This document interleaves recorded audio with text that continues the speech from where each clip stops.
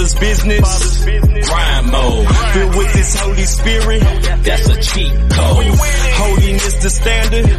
We never fold. We about to make a scene. Episode about our Father's business. Here we go. Check this out.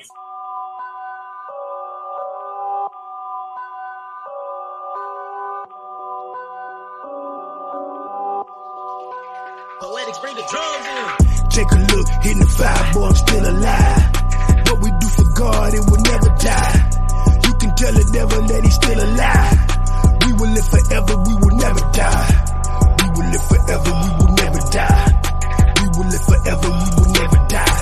Take a look, hitting the fire, boy, I'm still alive. We will live forever, we will never die. Take the blade out my chest, I ain't dead yet. Don't celebrate too early, you ain't ahead yet. They swear they hot, boy, swear they hot, boy. Till that cannon expose the truth, get shot, boy. Pop, pop, soldier boy with the Draco. Still hungry, still getting at the pesos. What's the definition of keeping it real, though? When keeping it real, cause it get killed, though. When telling the truth, stop me getting a deal, though. But owning me was never in God's will, though. I'm baptized in the fire, walk through the fire. The enemy celebrated, but the devil a lie. I own my music when I die for my kids, though. I'm in the jungle hunting for my kids though. So many people try to stop me, let me live though. They line their pockets with all I had to give though. No need to name names, you know what it is though. That's why the Lord bless me for my many tears though. I walk through the jungle hunt with no fear though. This is the moment that we face and it gets real though. Take a look, hitting the fire, boy, I'm still alive. What we do for God, it will never die. You can tell the devil that he's still alive. We will live forever, we will never die. We will live forever, we will never die. We will live forever, we will never die. Take a look, hitting the fire, boy, I'm still alive. We will live forever, we will never die. Who wanna go to war, who wanna stay home? Who want it with a black lion, boy, I'm fully grown. Black Panther, no suit, black melanin. My dark face told, wait, see the hell I'm in. The police still don't care about a black light. Like I don't care about glorifying the crack light. My confidence in God, I walk with a dented. Yo. What's up, brother? What's going on, bro? How you feeling? Man, I'm all right. So we in here once again, episode 6. Yeah, I'm not even about to do that Spanish thing, man. We gonna stop that right here. But shout out to all. Yes, episode CS. Hold on, I forgot. I got some new tricks. Yeah, we in here. Yeah, what's poppin' though, man? Yeah, episode CS. The Petty D episode. We're gonna have our brother on in a few minutes. Yes, sir. We're happy to be back with you guys, live and direct for St. Louis, Missouri. Yes, sir. COVID free in Jesus' name. Hopefully you is too. Man. Yeah, man. I'm good over this way. Over this way. Hey, man. I ate a whole vegetable plate last night, man. You know Jesus is good, man. A whole vegetable plate, straight up, man. And I'm feeling very healthy. Very, very healthy. You heard me, bro? Yeah, I heard you. I had some vegetables on my plate, but it wasn't just a vegetable plate. You in the whole vegetable plate, brother? Well, nah, brother. Nah, I had some meat off of that thing. Yeah, yes, sir. See, wife say, this is what wife say. It was good. It was very good, man. You know what I'm saying? Because you know, I see Micah been getting a little Cortez say, what's up, brothers? What's up, Cortez? What's going on? I've been getting a little holy fluffy. So in the name of Jesus, in the name of the Father and the Son and the Holy Ghost. So I need to slow up a little bit, brother. I needed to slow up a little bit. So I'm gonna get out here and try to start walking and stuff, man. You know, very, very soon and very soon. So like I said earlier, we got our man Petty D on a little bit later. Look like we got Rob stuck a little bit out here. Here you go, he back. So look like we both stuck. Yeah, well, I heard me. You probably heard you, and everybody heard both of us, probably. Right. So anyway, ST Alien say, sis keep you fed, man. She keep you fed. She do. But we on them vegetables right now. We on them vegetables right now. We gonna chill with all the meat. She trying to do a whole month without meat, man. So we good. Turn that mug into the Daniel diet. Daniel, man, we doing a crystal diet right now. She say, you're not fluffy, you're organically come on, bro. You see that, brother? Yeah, I'm seeing it, man. I'm seeing it. Anyway, so what's been going on with you, bro? Man, I'm chilling, man. I told you, this working from home. I'm like ready to run back to the gig. I do more work with this telework, man. I'm telling you. Salute to all my teleworkers who've been teleworking for years. And we've been talking about y'all about being lazy and y'all being at the crib. Nah, it's a lot. It's a lot. They working, bro. They work for real. It's not a game.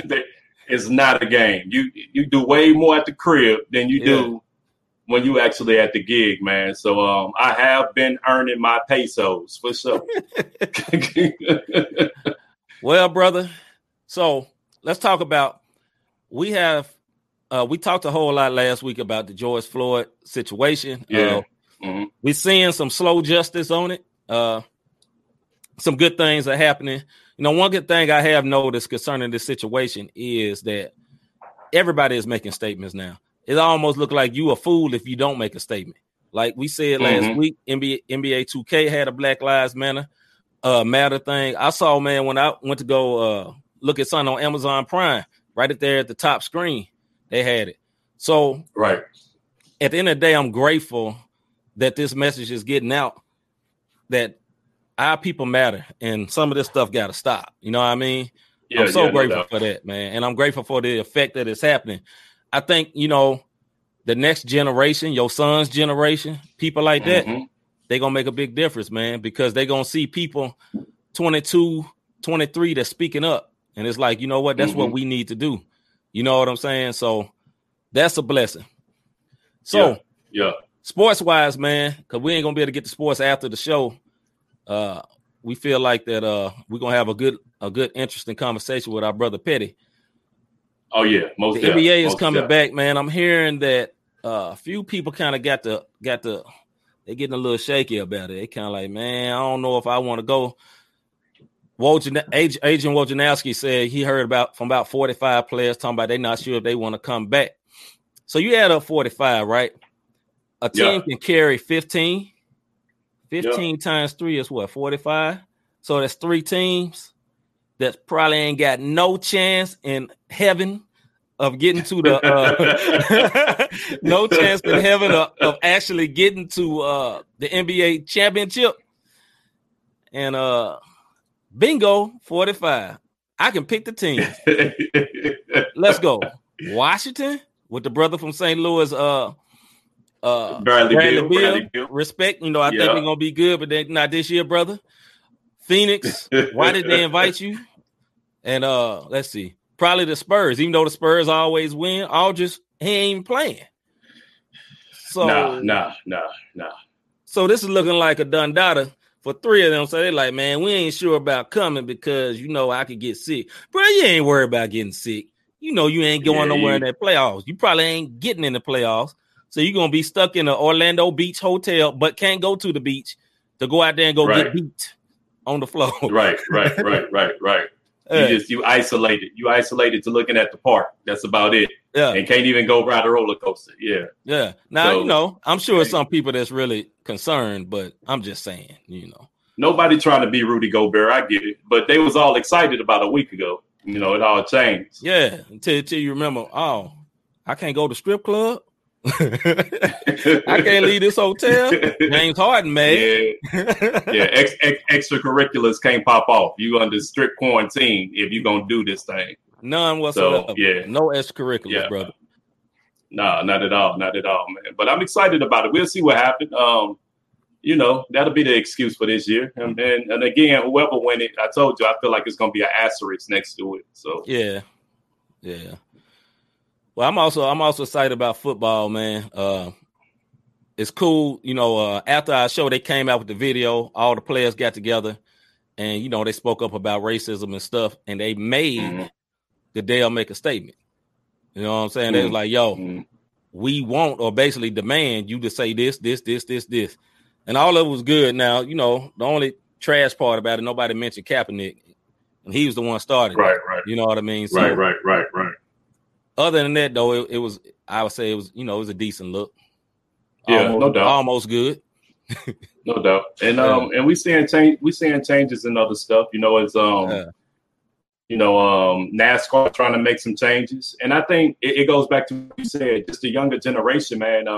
The stuff that we went through, our parents, grandparents, great grandparents, our kids not really seeing it until it goes viral on the video. But our kids don't really see it that way. We so integrated now, man, that like they can care less about that, and it's carrying over, not just sports. It's always been like that in sports, but it's starting to carry over. So yeah, it's gonna people gonna have to either, you know, shape up or shape out. Period. Hey, look at that. James Harden needs to step back from the strip club. Facts. Yeah, that's all right. Hey, let him keep going. That's why he keep throwing them duds up in the playoffs. He's too busy kicking it. It's summertime. Hey, every time we get back to the finals, their brother be a little sluggish, a little light. Well, he'd be a little heavy because he dropped all that money off, and you know. He light and heavy. We're going to leave it at that, man. This is a family show. Bless his heart. My bad. Bless his heart. Hey, man, so you check out any new music this week? Ironically, I listened to the whole CD of our guest coming up, man, and I'm going to tell him when he come on, but, man, that John was fire. That Alien. Yeah. Because I am a bass. I'm a very bass fan, and we from the same state, so you got bass 75%. You already got me if you got bass wanging. Oh yeah. And then you got some bars too. Then we in here. Yeah, I checked out. Of course, I checked out Petty's Alien. Couple of other joints. I've been in the house all week, man. I have truly been on quarantine, so I haven't heard no new music. I got some preview of the little homie, my little bro Ruben. You know what I'm saying? He got some fire that's in the mix. So. Can't wait for him to, you know, drop. So I got a little preview on that. I don't know if I'm supposed to say nothing or not. If not, little bro, my bad. But don't say the name of it. You'll be safe as long as you don't say the name. Yeah. Bro, why you say the name? Yeah, but believe me when I tell you, it was fire, man. And that's about it. I haven't. Yeah, no doubt. Happy to see him on this grind, but I haven't really heard nothing, man. I haven't heard nothing. You see this? Yeah. I heard about that. I heard about that. And my man ain't won not one race. This is most publicity he didn't got his whole career. But so I'm gonna just leave it at that. I ain't gonna even give him no more. I'm gonna read it out for the people that just hear us and don't see us. Brother Dwayne Hagens says, y'all hear about the NASCAR driver who quit after the season because he doesn't like the direction NASCAR is going. Yes. So I heard today I was watching First Take and they had this guy. I forget it's a white guy. He got a real good beard. That's how I was remembering by. But I can't remember my old boy's name. But he's a real country guy. But he was talking about it. And he was like, "Who is this dude?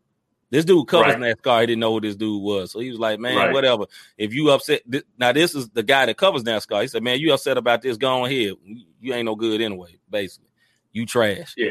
Shout out to my homie Sammy Blevins watching on the watch party. My bad. Go ahead, bro. Oh, yeah. And everybody in the watch party on Rob Redeem page. What's up, y'all? I appreciate it. Yeah, we definitely appreciate it. We don't take it for granted. Our guests will be coming in soon, y'all. So we just buying a little time before Petty come through. And I'll introduce him in a minute. Good brother, real good brother. But as far as the NASCAR guy goes, yeah, that's dead. You can go ahead and finish losing races at the crib, man. Yeah, bro. I mean, now, you know, I'm glad that brother brought it up, man. That was a very big deal because NASCAR has very much been known as we'll just say a hillbilly type sport. And they get some hillbilly type tendencies. Not saying everybody was racist. I'm not going to say that. But it was a big Confederate flag type situation. And what we're talking about was NASCAR ruled, I believe yesterday or today, that they are banning any Confederate flags anywhere. They already banned it from like their artwork or whatever, but now they just banned it from even if you're in a parking lot tailgating, like, hey, bro, you had to drop that off. You had to put it up.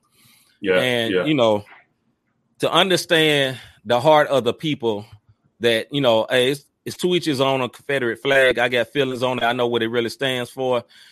But to understand the real heart of people about that, go look that post up on ESPN. Go look at the comments. All she wrote. I'm just leave it at that. It won't be. They wouldn't be favorite or not the same podcast. We'll just say that, and it ain't because of content. They would never watch the video. We'll just say it like that. Because we are definitely not the same. Yes. But anyway. Yeah, bro. So I've been thinking about really getting in the gym, man. I really was thinking about that. My wife was talking about how she was wanting to get back to working out, and I'm gonna be the encouragement with her to get back out there, man, and walk, man. Like yesterday in the pre-show, we was talking about it with Petty, talking about how we, getting our tempo together, man. And I've been this brother that's been skinny my whole life, and like I just don't never think I ain't skinny till I look in the mirror. So, or I try something on that didn't look one way before. Yeah. Right.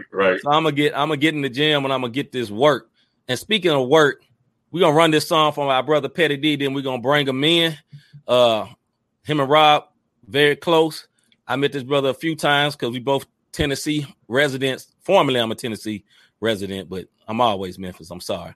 But much respect. This brother is literally an OG, still and Grammy nominated, been around a long time, humble, cool. Every time I met him, he been cool. And I'm not even fronting, like he literally been cool. You know what I'm saying? A lot of times people say that we ain't blowing smoke, man. We ain't bringing people over here we don't really like. So we just gonna keep it real. So we like the brother, man. So let's go with it. We're gonna get this work. Then we're gonna bring in our brother, Mr. Petty D. It's time to go get it. Heavy working man, the woman out there. It's dark outside. You out there, you gotta get it. It's your thing, legal work. My dog was all in, went to the pen for moving back to that work. But he out now, got a family back, and he out here trying to get work. Filling out application, no work. Closed doors, no work. He never quit, now he about to get legal paper, dog, about work. Every day I go to work. In this uniform and this corny shirt. Every single day I'm clocking in. My family got to eat and I got to win. I gotta get to work and get out the trap. I let the jacking on the clappers clap. Y'all can have it all, I'ma hit this club. Y'all hit the block, I'm on a loading dock. It's long shift and I'm so tired, but it's overtime, so I work. God pay me due when the rent due, when the light due, so I work. Blue collar, that work. White collar, that work. That first shift and that second too, graveyard do it, I work. The law giving out jersey numbers for the rocks and work. It ain't working now to get shot for work. This here for everybody in the work game. This your theme zone, I go get it, man. Work. Home on time, I get mine, I work. I'm gon' grind, I'm gon' shine, I work. God give grace, keep down safe when I work. Keep my mind right and my grind tight, I work. Turn it up and get done at work. My music on and I'm doing at work. Get my things on the way to work. Get my things on and I'm in this work. I'm on my night job and my day job and I work. Yeah, life hard, but I thank God I work. I ain't in the street, but my people eat cause I work.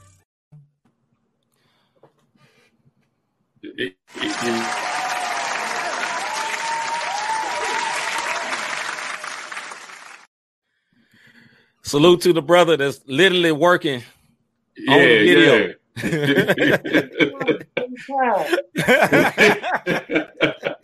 What's up, family? How you doing, What's brother? good, man? I'm good, man. I got to cut that stuff off, man. Y'all got me in here bouncing on both sides. What's good with you, man? How your day going so far? It's going great, brother. Had a great session this morning with a cat named Marcus Meston. He was the guy that recorded mixed the new song Big Monster. So we working on some new stuff. I probably post some footage of he and I working together in the studio downtown, and it's been a good day, man. It's been a great day despite the Roni out here and. Yeah, no doubt. So I'm gonna do this, man. See, I didn't say nothing about it, but I want to tell everybody how real Petty is, man. I met this brother, I guess about 4 or 5 years ago. I actually met him through Thizzle. So Thizzle was flying out, and me and him was chopping it up. Shout out to Thizzle. Me and him was chopping it up, and I said, hey, bro, is Petty D still around? And he was like, it's funny you say that. I'm headed to Florida. So I didn't think nothing of it. Thizzle get to Florida. He chopping it up with Petty. He give Petty my number. I didn't ask for none of this. Petty called me like a week later, like, yo, this Petty D. I'm listening to this raspy voice on the other end. And he was like, the Lord told me to call you, man, and chop it up and build. And this brother has put a lot of nuggets into my port, a lot of life lessons, music lessons. And it's just been on some build type stuff, not even talking about collabs and nothing like that. So, brother, I appreciate you. And I thank you for taking time out your life to pour into mine, man. For real, for real. God bless you for that. Man, I receive that, bro. And my life is bigger than us, man. You know what I'm saying? It's bigger than us. And you hear people say that and it sounds cliche, but it's so true. When you pour your life out for other people, man, I get to live by pouring my life out into others, man. So others may live. And my legacy will pass on, man. So, man, and it's a real brother too, man. This is a blessing, man. So many people been interviewing me, man, and I just continue to be humble and still be used by the Lord, man. And I'm just thankful, for real. Praise God, brother. Praise God. Well, man, I just want to say that number one, man, I appreciate you. You know, like I said, I've met you a few times. It was all love. You know what I mean? And that's what it's gonna be. It's gonna be there. Yeah, man. And I really, really appreciate it, man. And you know, me and Rob have talked about a bunch of times that one thing that CHH we have to work on is honoring our OGs, and we want to give you respect. You know what I'm saying? Yeah. You know what I'm saying? You've been here a long, long time, and it's because of God. I know it's only because of God. He's kept you, man. But you put out a lot of great projects, man. You've done a lot of great stuff, man. And I don't want it to ever seem like it's overlooked. You know what I'm saying? Because, you know, me and Rob are both artists, man, and we moving in this lane right now. But I want to always give respect to where respect is due. For real. Artists. You don't let that. I ain't finna let that slide up under the radar. They both dope. Appreciate that. Thank you, bro. Thank you, bro. But we definitely just want to, you know, salute you, brother, for what you've been doing, man. I praise God for you, bro, for real, man. Because look, man, I stay in St. Louis, but I'm from Memphis, Tennessee, and I love Southern music. And you don't hear it all the time. And you know, as being a fellow brother from the South, sometimes people act like bass is ugly. Nah, bass supposed to be ugly, but ugly good. You know what I mean? Look, man. Rallying, bro. Yes, sir. Yes, sir. Rallying. You know, I know everybody say like real hip hop is the boom bap, but you know, if you ain't grow up in where it's cold and you gotta wear Timbs, then real hip hop is that bass banging in the trunk. You know? Yeah. Real hip hop to you is where you from. You know what I mean? So man, salute, respect. Children of the hip hop, as far as well, this is what it sounds like for me. If I'm gonna keep it real, then I'm gonna keep it country. You know, that's the part that that the evolution of music and genres and subgenres. It just I think hip hop is going through the same transition that every other genre went through. You had the rock, then the grunge rock, and then the punk rock, and then you know what I'm saying, the metal rock. You know what I'm saying? Jazz. You know what I'm saying? Like everything goes into those transitions. And I know for me, I always tell people, man, that hip hop saved my life, but Jesus saved my soul. Say that again, brother. Say that again. Hip hop saved my life, but Jesus saved my soul. And the reason why I say that is because when I was about 12, 13 years old, I used to work in a record store. And I was just a fan of hip hop, and I spent so much time in the record store. The owner of the record store was called DJ's Records in Jacksonville. Shout out Uncle Jerry. And he was like, "Man, you spent so much time in here. I'm gonna put you to work." And for a long time, it was an ongoing joke. And then one day he just put me behind the booth, behind the teller, and I was the hip hop guy. You know what I'm saying? And I was 13 years old doing the music, and at that time in Florida, that was during the crack epidemic too. So it was a lot of my homeboys in the dope game, getting killed, getting shot, and I did my dirt. I mean, but a lot of the stuff that I missed, I would come back to the hood and they'd be like, "Yo, such and such just got killed. This happened. Where you was?" Oh man, I was at the record store. You know what I'm saying? Yeah. So and then when I found Jesus Christ, man, then I already was in love with hip hop, but that saved my life. But Jesus Christ saved my soul. And when I heard cats like SFC and Dynamic Twins and talk to them, right. I was just like, yo, like these dudes is like rapping. Yeah. But they, you know what I'm saying? Like as a new believer, that was my blueprint to walk the walk. You know what I'm saying? And so for me, that's when I heard SFC Phase 3 and I heard that album, I was like, that's what I want to do with my life. And matter of fact, a lot of people don't know. I mean, I came out of the mainstream. I didn't blow up as a mainstream artist, but I was next to blow. I was that hood dude that was like up next. You know what I'm saying? Yeah. And I remember coming to the studio and telling dudes, man, I'm gonna rap for God. I'm gonna rap for Jesus. And I remember them laughing, like, what? You gonna rap for Jesus? You know what I'm saying? You gonna do Jesus? Because it was unheard of. You know, it was unheard of. And you know, here we are 20 something years later, man. You ask some of the mainstream artists about Petty D, they'll, you know, they show love, man. And I can't do nothing but give God the glory for that. And I feel like I owe the genre of music to bring the best quality music to the table as possible and not just be a Christian version of what the world is doing. Because when I came into it, it was hold up, bro. Hold on. Yeah, we got a lot of comments. Hold on. Now, let me do it just on that point you just made. Okay. We don't have to be the Christian version of say it again. Say it one more time. We don't have to be the Christian version of what the world is doing. Yes, sir. Yes, sir. Say it again. Yes, sir. Say it with your chest, brother. I mean, I came from an era of originality. Everything was all about originality. So it was like, if I'm gonna be a, I went hard for the world and I went hard in the streets. So now I'm rapping for God.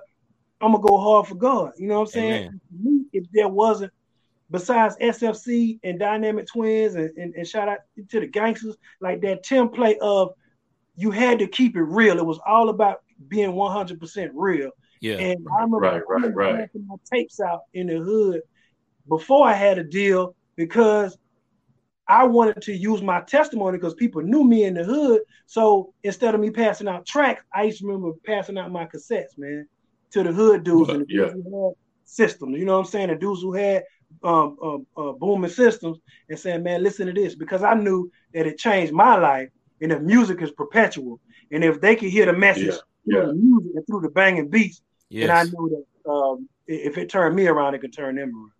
Big fact. Yeah. For so. All right, brother. We've been nice. We showed you love. We'll tell you about how much we love you. Now it's time to put this brother through the ringer for Jesus. Let's go. Yes, sir. Now I'm gonna let my brother Rob go first. Y'all brothers, but get him, Rob. Get him. Now I'm kidding.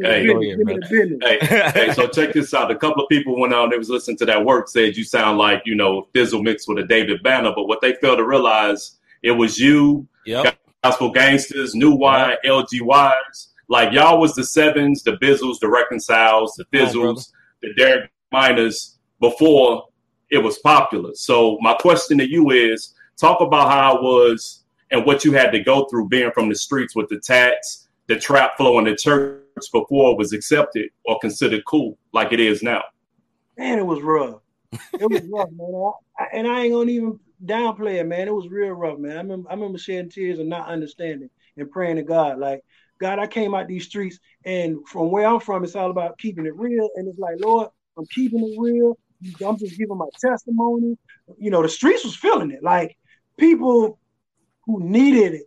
And I remember my pastor telling me that your ministry is not for it's for those who need it. It's not for the people. When somebody can give you a grade or a grade point on what God is doing, then it's not for them. It's no different than what the Pharisees did when Jesus would heal. Oh, well, he did it on the Sabbath. And oh, well, you wasn't blind. You know what I'm saying? Like, right. Give you a grade point. And once I realized that people was giving me a grade point, and the people that really loved me was supporting it. And I remember one of my homeboys, he was a dope boy.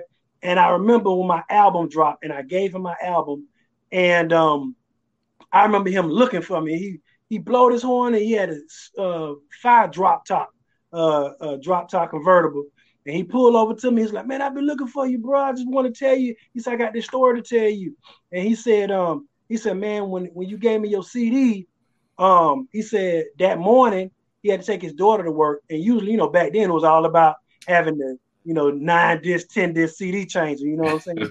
Right. He was like, okay, I always used to have to change my CDs when my daughter get in the car. He said, I remember I had your CD, and he said, man, I bumped it, took her to school, and then he was like, I remember at noon I had to take my mama to the grocery store, and I was bumping your CD, and she was like, you better turn that mess off, like that mess. He said, nah, mama, this D from the hood, man. He rap for God now. And he said, man, his mama loved it. She enjoyed it. She enjoyed the sinner's prayer and the music. And he said, right. He said that night, him and his homeboys went to the club, and they bumped, and they say, man, this D, bro. He was like, this dude from our hood, and they bumped the album all the way to the club and all the way back.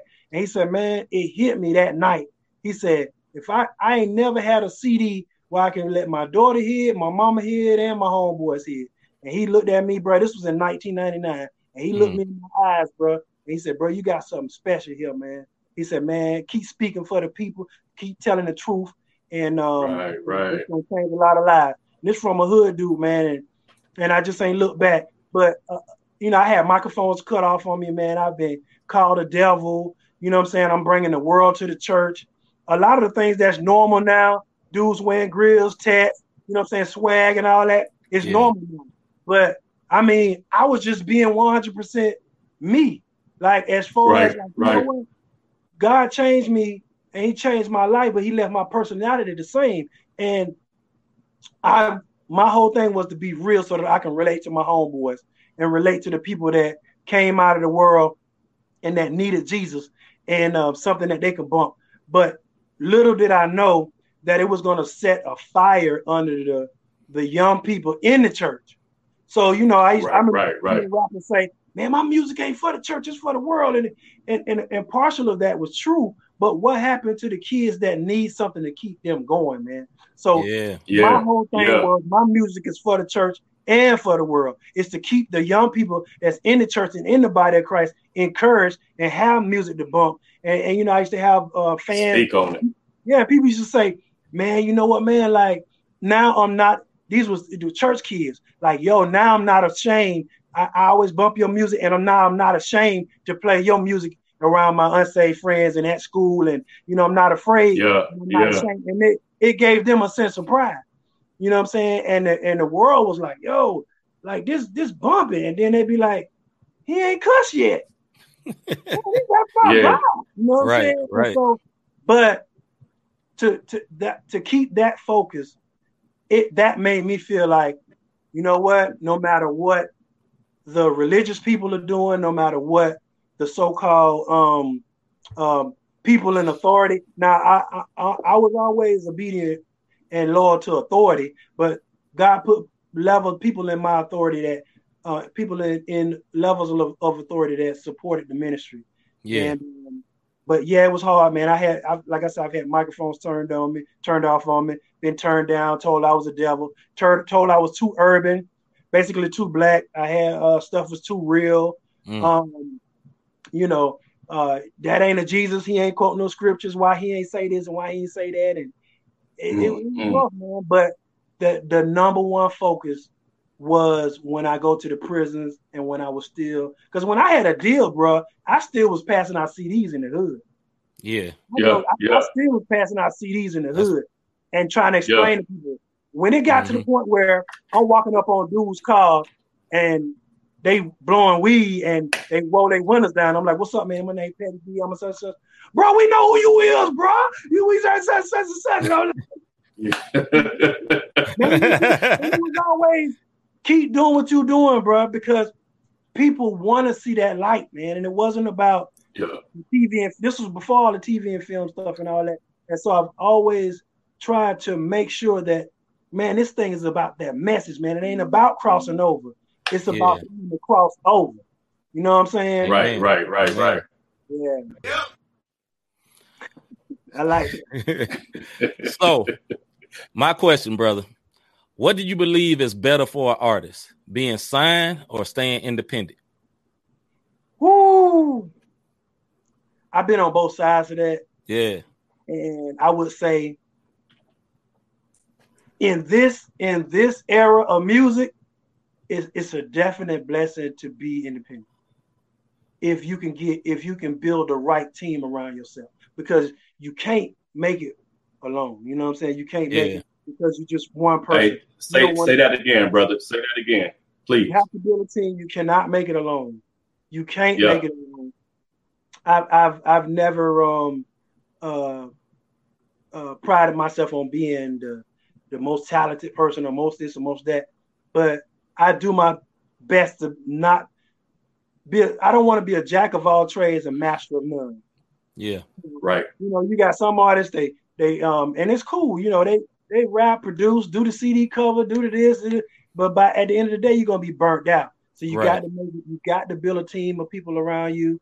Of course, you can do it yourself until you get that team, but you got to build that around you. But some people just chase getting signed, and you lose a lot of your freedoms. Even with the money, if you're a creative person, look at what Lil Wayne went through. You know what I'm saying?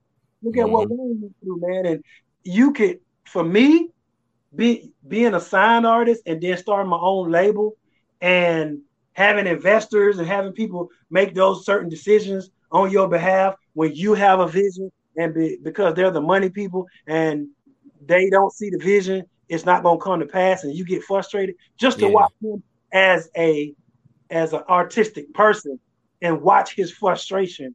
I understood that, you know, but everybody else, he got millions, or he Lil Wayne, but he loved to record and to be an artist and to be able to be an artist and to have your mouth. You know what I'm saying? It's just like being a basketball player and, you know, losing your arms. Yeah. You know what I'm saying? And not being able to see. So there are a lot of pigeonholes and ties to being a signed artist. But if you can find a healthy medium and a healthy balance, and for me, it's always been owning my label and getting great distribution. And funding myself, you know what I'm saying? Finding the funding. And I've always lived by this, and everybody that I deal with, the people that I show love to, I was taught this by a cat named Mo Henderson. He was I was signed to a label called Shabak Entertainment, my first 3 albums. I remember that. And shout out to Mo. He always taught me to make one move that's worth 10 moves. And the way to make one move is you get somebody that'll say, well, it looked good for me. It looked good for me to have a show in New York, have a show in LA, have a show. And they doing all this and they running up the bag on themselves, trying to look like they're doing it big.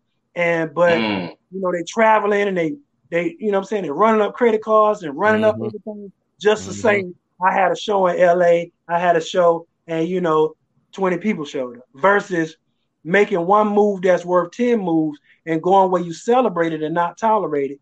If you get love right there in the South, if you get love right there in your city, in the surrounding towns, and the people that know you and showing love, man, you could do a 10-city tour just in your state. Yeah. I mean, do you want, 10, you know, 100 people or 500 people per show in your state is no different than 500 people in all these other different states. Big facts. Yeah. I think that people, the internet is makes it more so trying to look bigger than you really are versus reaching the people. And if you in this for souls, and if you in this for people, you know, if I reach 1,000 people, in the state of Tennessee, that's 1,000 people. You know what I'm saying?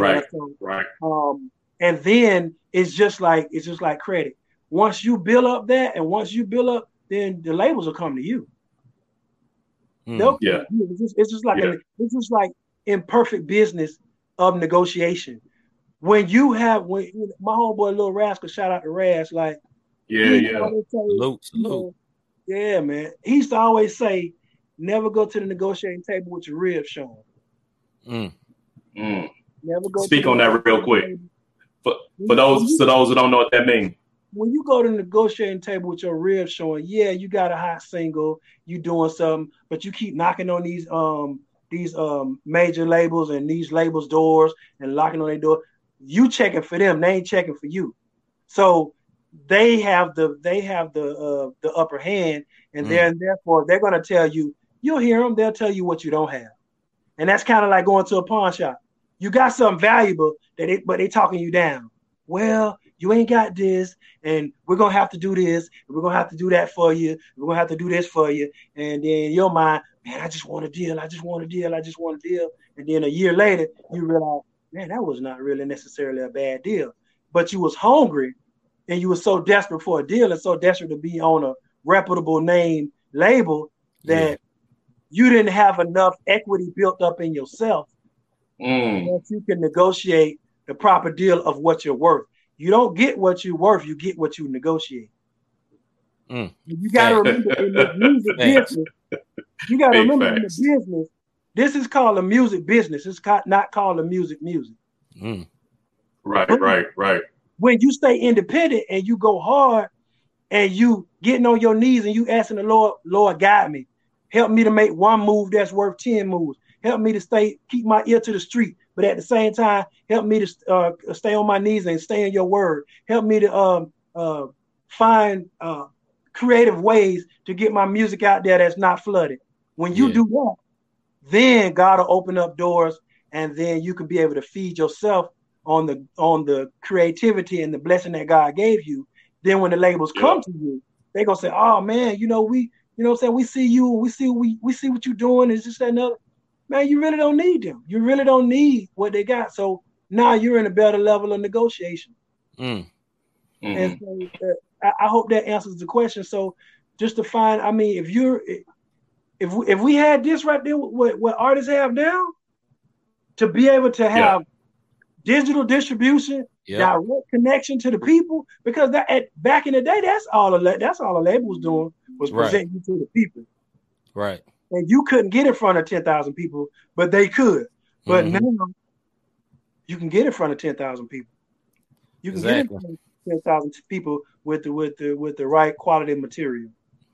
You know what I'm saying? Right. So I wouldn't rush to sign a deal, and if it is a deal, it has to be the best deal for you. It's like, getting a car. If your credit is bad, they're gonna hit you with that high interest rate. But if your credit is A1, you can get that zero down. You know what I'm saying? Right. But then on the spiritual side of it, man, just do what God called you to do. Do what God called you to do, and ask the Lord, how can I get this music in front of people, and how can I go where I'm celebrated and not tolerated? And everybody want to flood the websites. Everybody want to flood, but there's a lot of people out there, man, that just want the message, and they need that message. Yeah, people hurting. There's people dying from this virus. I heard a dude say, I heard, and I kept quiet for a little while, but I finally started saying something. And when the young guys start saying Christian hip hop, CHH is dead, that's the stupidest statement that you could ever make out of your mouth. Number one, how can you kill something that the whole premise of it is artists that rap about a savior that rose from the dead? Big facts. The whole premise of what we talk about, come on, bro, is having a faith to rap about someone who rose from the dead. So how can you kill that? Right. Number two, I can always tell that those statements come from somebody young. So those come from somebody who hasn't received what they thought they should receive from it. CHH might be dead to you because the seeds you planted you didn't receive the harvest that you sowed. Yeah. So it didn't. Speak so on it's dead to you. It might be dead. Right. It's dead to you.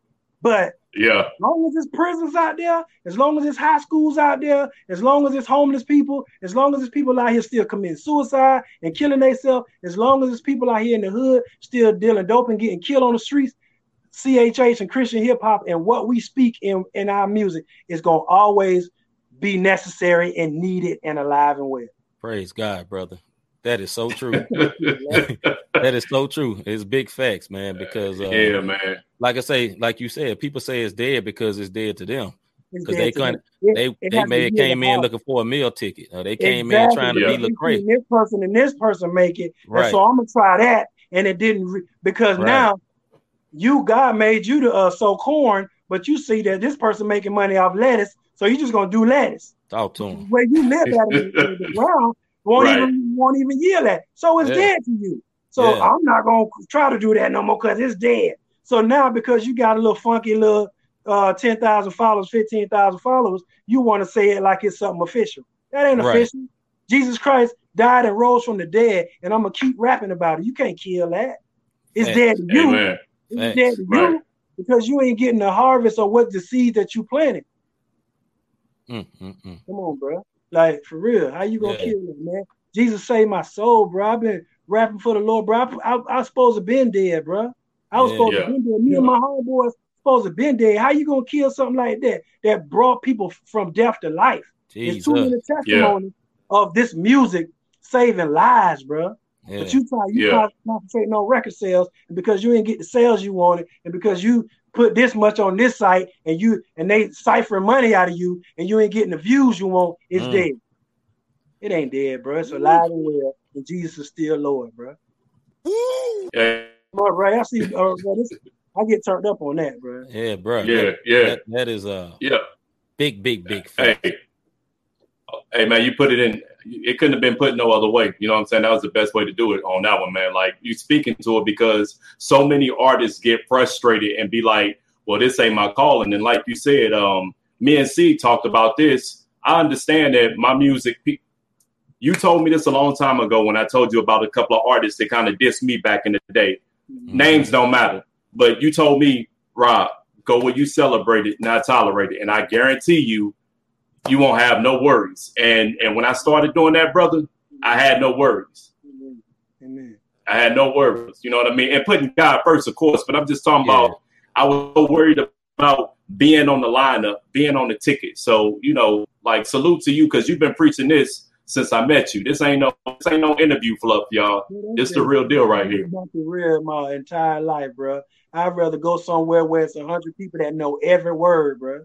You know This is going somewhere where it's 500,000 people and they just standing there with their arms folded. Right. You see what I'm saying? I mean, man, bro. And then with the TV and film placement, I began to look for other avenues because you got to remember, man, there was a time in the in the early 2000s, man, where it was dudes out here trying to chop gospel rappers' heads off.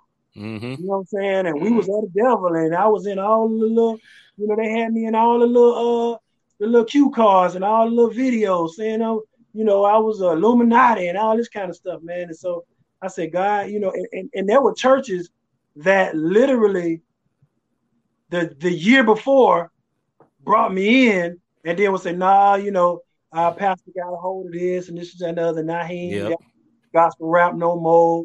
And the youth pastor called me and he's, man, I'm so hurt, Petty, man. We know you come every year, but now they on this right now. You know what I'm saying? And I say, Lord, I got to, still do what you call me to do. And God opened up other doors, man. And so, it's been a calling, bro, because I ain't going to lie, bro. I tried to quit. I tried to quit music, bro. So it's been a call. It is a calling, man. It is definitely a calling. Rob? Hey, well, great, brother. Since we, no doubt. Since we on industry talk, just for a hot second, what the artist is trying to get on right now? They see the popularity side of things. Explain to them that the industry is the industry, be it gospel or secular, like from your standpoint. Because some people think because I'm gospel, I'm going to be treated different and it should be love. I'm so glad you said that, bro. I'm so glad you said that. I'm going to tell you from the business side and the spiritual side. From the business side, first and foremost, all of the major gospel labels are subsidiaries of the mainstream labels. Facts. So you really under a mainstream label.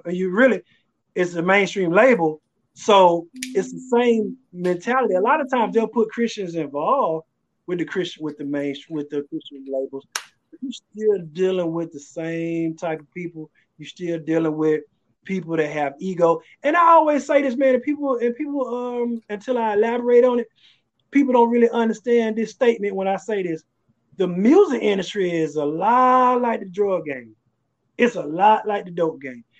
Because entertainment in itself, the dope game attracts so many different evils and so many type of people. When that particular person go to the dope house and they just want a sack of weed, they selling crack in there, it's prostitution in there, it's all this stuff going on. You see this girl that's been missing for 3 days, you see this person mama, you see people getting beat up. All you want to sack. I just want a sack of weed, but you in the dope house. So right. You know what I'm saying? It attracts killers, it attracts pedophiles, the drug game, because so many people in that underworld, there's so many different types of evils that are attracted to money, to illegal money in the underworld, in the cocaine, in the meth, and the child pornography, and the, all this stuff, people selling organs and all that stuff going on the black market in the underworld. It's the same thing in the music industry because of the entertainment of it. The beautiful women are attracted to it, beautiful artists, ego, people who are in talent base, people who want fame, people who are attracted to kind of the pimp mentality, that they'll see a talented artist. The talented artist is no different than a beautiful girl, and then she wants to be a movie star, and then she came out to Hollywood to be a movie star. She ended up doing porn. It's no different than some of these artists. They came out to rap, to sing for God, and then before you know it, they're singing for God, but this label is pimping them out of their royalties. And you hear artists, the key words that a lot of these pimps are looking for is when these artists say, it's not about music, it's not about the money, it's about ministry. And once those labels hear that, they go, oh, okay, we're gonna get him. So 2-3 years later, when they have a major record, and they still living in the hood, and the label, and they got sold 500,000 records, and they ain't got a royalty check because these people are taking their money. And then you get all kinds of different people that deal with it, and you just it's harder because a lot of people cloak themselves. It's actually a little harder in the Christian music industry because a lot of people cloak themselves behind the name of Jesus. In the streets, you know who don't rock with you. You know who don't rock with you. Right. In the rap game, you know who ain't rocking with you. You know who don't like you. In the Christian music industry, you don't know who don't like you. It was plenty of artists that came to me that after years later say, you know what, bro? I didn't like you for a long time. You know what I'm saying? It hurt my heart, man. Man, I didn't like you for a long time. But my big homies and this person didn't like you, and this person didn't like you. But the whole time, I never knew them artists didn't like me because they didn't agree with my method of ministry. Yeah. Right. They just built something up in their heart, and that's still from the streets. A lot of dudes that's living for the Lord still got a lot of street stuff they're dealing with. A lot of these dudes came from the streets, and now it was, yo, you don't rap like me, and you ain't got bars to, yo, you don't rap Christ like me. Mm-hmm. Yo, you ain't like me. Yo, that dude, he bringing the church world to the church, and then there's a standoffishness, and you don't know who don't like you, and then they pass that to their disciples. Yeah. So it's a lot difficult, man. So for me, I just show love, man. I show love to the love. Facts. Yeah. So facts. It's harder, man. It's harder. And on the talent side of it, to be I salute gospel rappers with that crazy flow, because it takes a whole lot more talent to be relevant in your music, to not cuss in your music, to not talk about the same subject matters that everybody else talking about, and to make banging quality material. So I salute that, man. And but the reward in that, and I want, if there any young artist or any artist hearing this, hear me well. It is, don't disrespect what God has put in you, because for what we rap about and what we sing about, our shelf life is 10 times longer than a mainstream artist. 10 times longer because we're speaking life to people. We're not talking about, it's not dated music. We're not talking. I would sound like a fool if I talked about rolling on 20-inch rims right now. Right. You know what I'm saying? Because that's something that connected to a certain time period. Right. So when these rappers are rapping about cars and clothes and certain time periods and certain fads, it is limited to that time period. Yeah. And what we're talking, that's why people love Pac so much. That's why people love Lauryn Hill so much, because what they were talking about constantly speaks to the soul. Mm-hmm. And when you have a genre of music that speaks to people's soul, man, that don't die, bro. So take pride in being a Christian artist, in rapping for Christ or singing for Christ, because your shelf life is 10 times longer because you're speaking life through your message. And when you gone, your message still gonna be speaking. Take pride in that. Take pride in that. Don't downplay that. Yeah. Don't downplay Yeah. Definitely. How did you come up with your name? I never heard this story. Yeah, this is gonna tell my age right here. My name is Dwayne. So basically, I came up in the age of Kool Moe Dee, Heavy D. Yeah. Everybody had, the D, a D or a T or something at the end of their name. No, man, I wanted to be a rapper. When I was a kid, man, like I said, 12, 13 years old, I wanted to be an artist. And I remember in I think maybe junior high school, I remember my teacher, they passed out the SAT test. Yeah.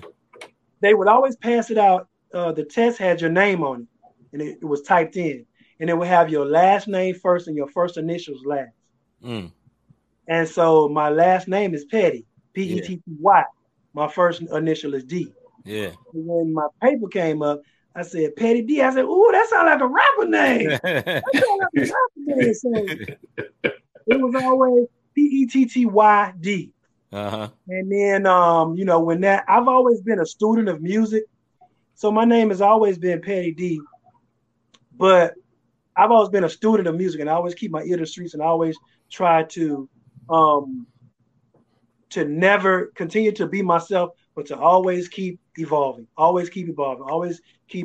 And then when everybody started killing the D, start taking the D off their name, and that was kind of played out, and that was kind of started to be an 80s thing. Mm-hmm. What I did was I changed the Y to an I, and then just added two E's to the end of the Petty D, so that they could just look uniform. And I know it was going to be weird to people, but I know people would never forget.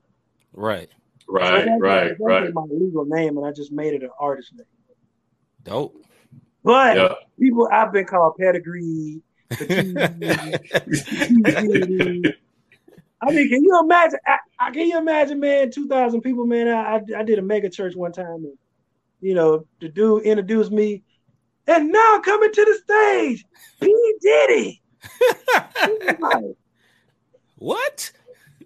Then he said, what? Oh, Pedigree. Yeah. The dudes in Houston used to call me Potty. Put it all together. Potty. So, all right. That's how I came on Pedigree. Yeah. All right. That was you, bro? That was the question? Yeah. I didn't know if you read that out. No, that was my question. I didn't know if you had read it out. I'm along with it. And I'm alone. You know what I'm saying? Like I have been trying to do my best to. I've really been trying to do my best to behave myself. And people say, "Oh man, you know what I'm saying? Like you be real calm. I thought your music you was gonna get on the whole time." I said, "Oh, he in there. Don't get this. He in there." So I like to tell people, man, like you know what I'm saying? They say, "Well, your music sounds different when you interview and when you talk." And I always tell people, man, I feel like David, man. I know how to. I play the harp, but I know how to swing the sword too. You know what I'm saying? So, yeah. Hey, Rob. Rob, I know Yeah. you next. Let me toss in this. My wife had a question. She put it on here, so let's toss this in here. Yes, ma'am. Yes, ma'am. Come She on, man. says, let's discuss industry versus real life. How do aspiring artists with families balance music aspirations with working full time? What advice can you give? That's mine.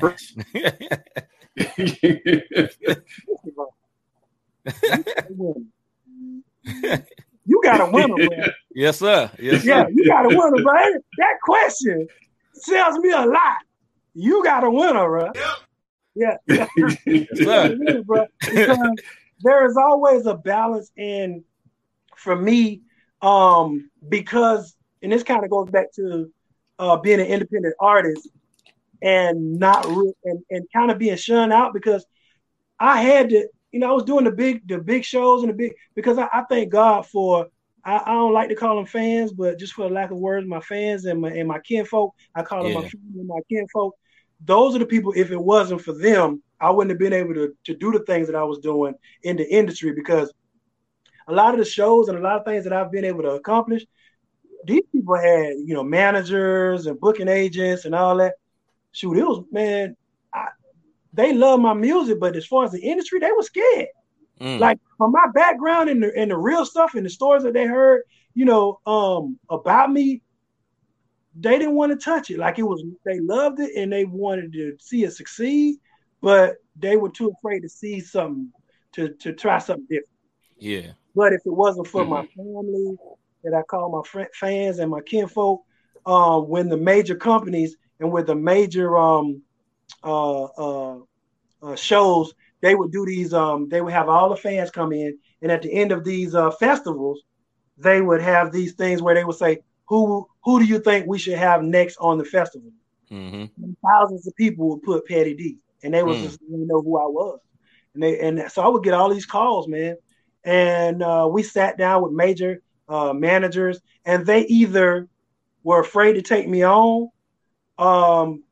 because of my look and my sound and not really being willing to break that barrier, or we were already doing by default what they could do for us. Yeah. And my wife became the manager by default, man. The phone was just ringing. It was just ringing. And then she became my manager, and then she became my booking agent, and then our table became her office. You know what I'm saying? I mean, and it just turned into this whole thing. So for me, my dream first, see, I was never married. My mother and father were never married. My wife's mother and father were never married. So when we got married, we broke 2 generational curses. Praise God. So that was the first goal, the first goal and the first dream.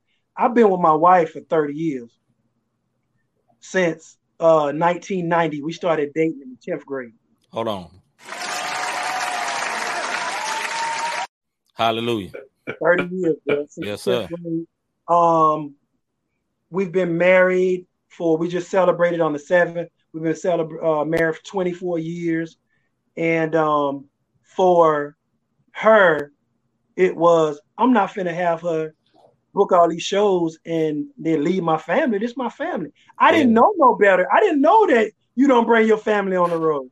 I didn't know that. You don't know artists do that. So, shoot, man, we had 2 arm babies. They 21 and 20 now, but we was arm babies, man. And that was my wife. So she was my booking agent, my manager, and she handled the business, and it just made sense for them to be on the, and we didn't want to, you know what I'm saying? We didn't want to leave our kids with nobody. So we took our kids with us, man. And that inspired a lot of other artists. I left my family at home. Every time I see this dude, he got his whole family.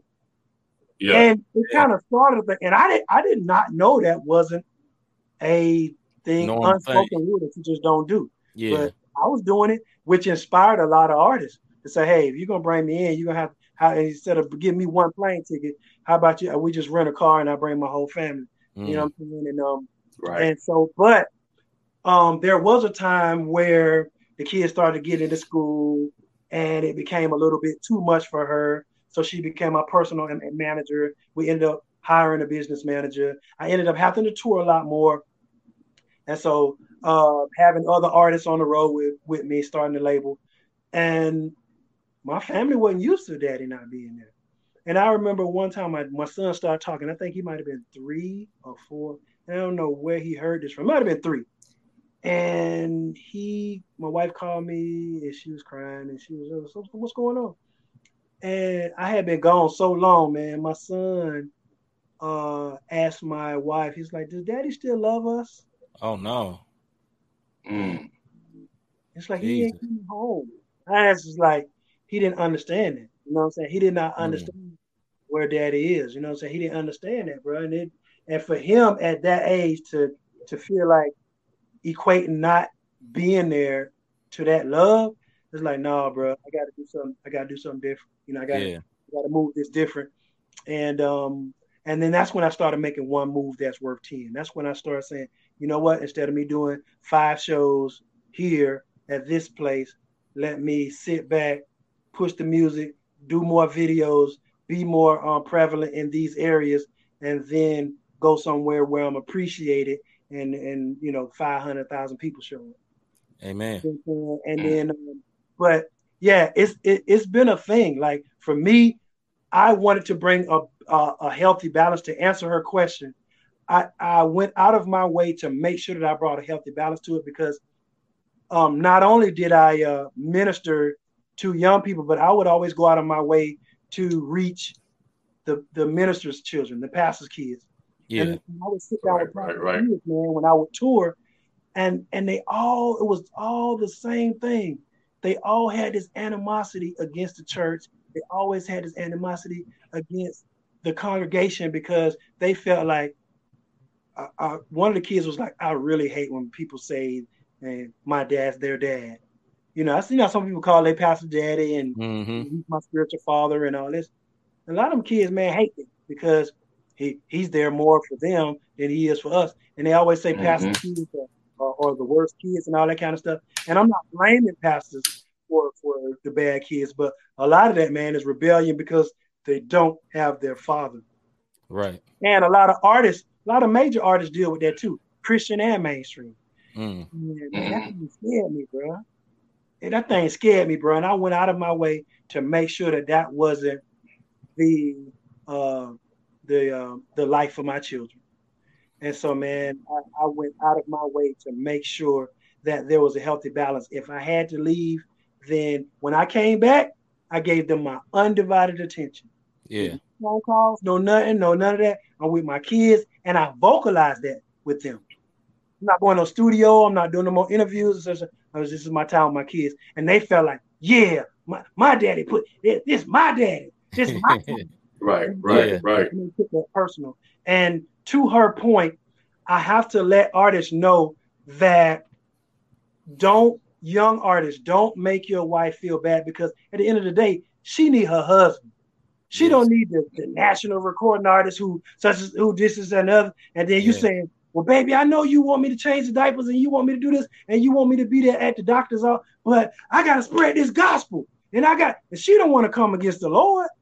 She don't want to come. Your wife don't want to come against the things of God, but you putting her between the rock and a hard place because she need her husband.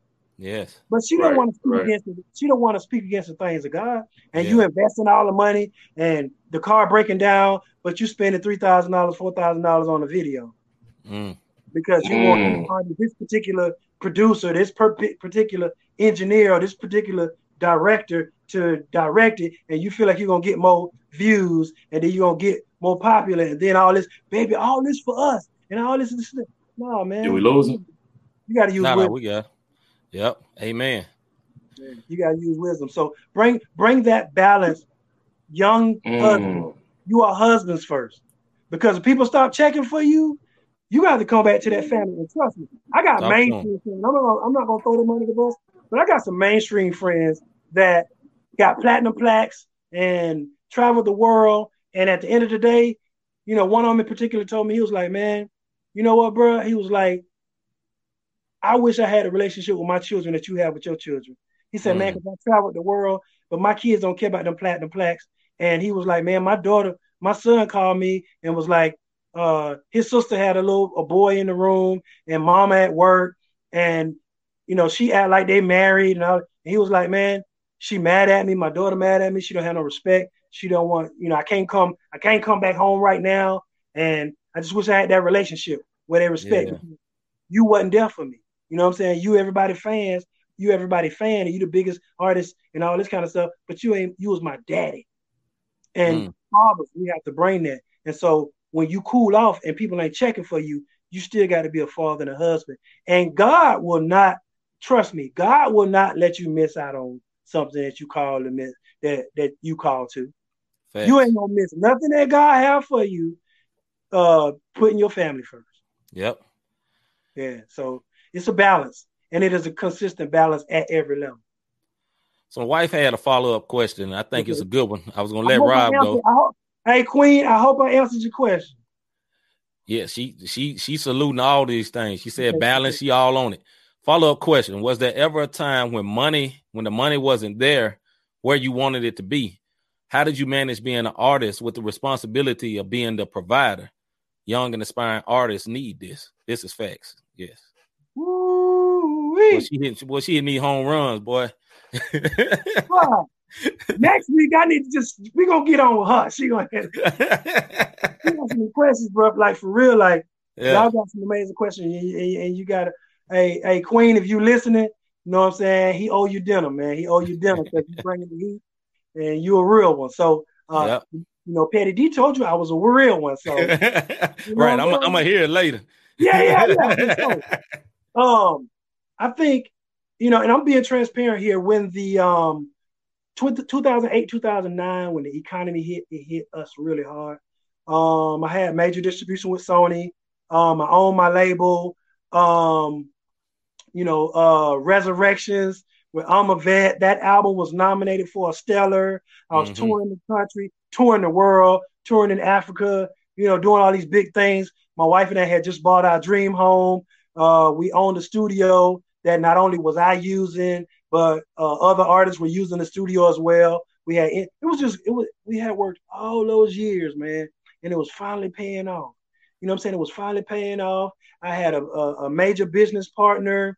We were signing artists. We had a Lil Prophet. We had other artists that we was investing in, and things were just going amazing, man. And then the economy hit.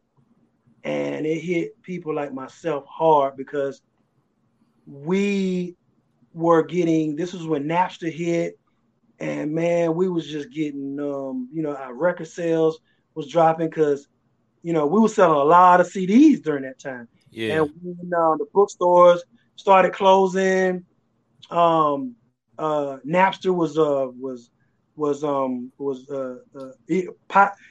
piracy was real heavy. Mm-hmm. I spent a lot of legal battles, fighting a lot of websites, illegal piracy websites. Shows weren't coming in. Record stores was closing. People that I partnered with, the company that I partnered with, filed for bankruptcy. So it was rough, man. We had to narrow down the label and just narrow it to just distribution only. I pretty much let everybody out of their contract, but I still vowed to help everybody. We had to short sell our home. It was hard, man. There was some hard time. And man, my wife was really mad at God for a long time, man. It affected us both. It affected both of us really hard, but it affected us in two extremely different ways. She just kind of, because she prayed. And I saw God. I saw God, yet and still this is happening to me. It's happening to thousands of other people, but yet and still I saw God's hand. It's more so like being in the fire. Yeah. And then saying, I'm in the fire and it's hot, God, but I know you're not going to let me come out and be burned. And it was rough, man. It was because we had work. You guys got to understand, from 1993, my wife and I got married in 1996. I got saved in 1993. So those 3 years, man, was just grueling. And then from 1996 to 1999, and then my first album dropped. It was Grueling Years. Recording albums in 1995 and 1996, I was on Grape Tree Records, and then that Great never. three. Yeah, I never was able to release an album then. Then I recorded an album in 1997, and in 1997, that album was destroyed. That album was back in the day. We had these big ADATs Yeah. and like VCR tapes, and they were left in a hot room. And my official album was destroyed. So I had to start all over from scratch. Jesus. Took me a year to record my debut album from 1998. It came out in 1999, and then from 1999 all the way up to Thug Love, Resurrection. And we were finally reaping the harvest, man. And then it was just like, 2 years of prosperity and just things just really popping off, shows and all that. And then it's just like the rug. It's like we hit a brick wall. And it was to know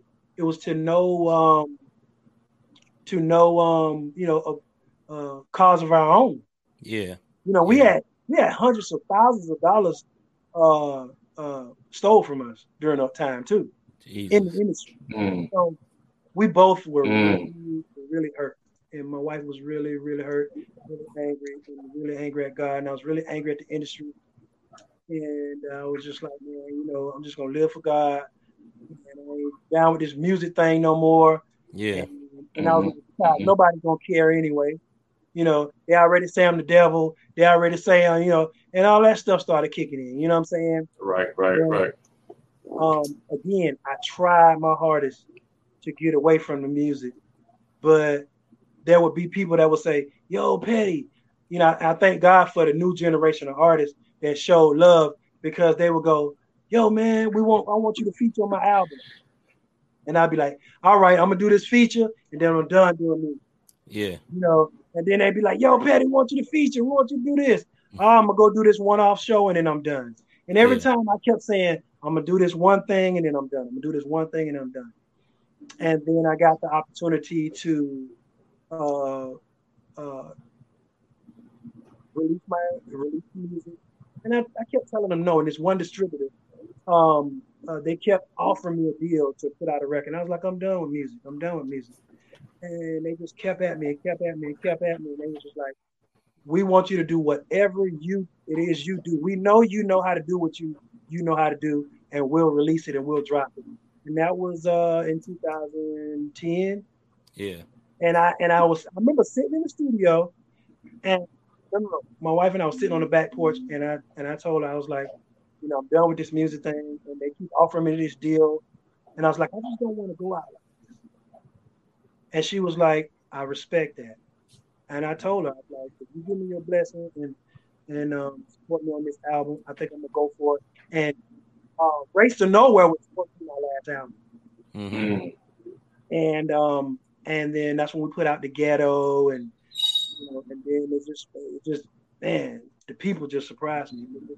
It just came out of nowhere. But again, I had been like Elijah, man, so far in the background and doing a lot of TV and film, and I found a comfort zone. I dealt with those hard things in my own way that I didn't realize that was taking the fire away, if that makes sense. And even after the success of Race to Nowhere and The Ghetto, it was just hard to get back in the limelight again. It was just hard to get back, and just hard to, and even to this day, it's been a challenge, because for me, as long as I can take care of my family, feed them and make sure they're good, but that's not my calling. My calling is to preach the gospel, and it's a calling. So I've been recording, man, and we put out I put out the album, the Alien album, and I just been pleasantly surprised, man. But we got hit hard, man. And to answer her question, everybody deals with hardships differently. Understanding that during that time, I lost everything. I was cheated out of hundreds of thousands of dollars. My mom died. My mentor died. My best friend died. My aunt died. And it was just like all these people, like back to back. And it was like, what's going on? Why am I being punished, Lord? Like, what's happening? Like, Lord, you know what I'm saying? What's going on? And I just wanted to stay under the radar and get myself together because I didn't want people to see me like that, bro. You know what I'm saying? Because I've always been an encourager.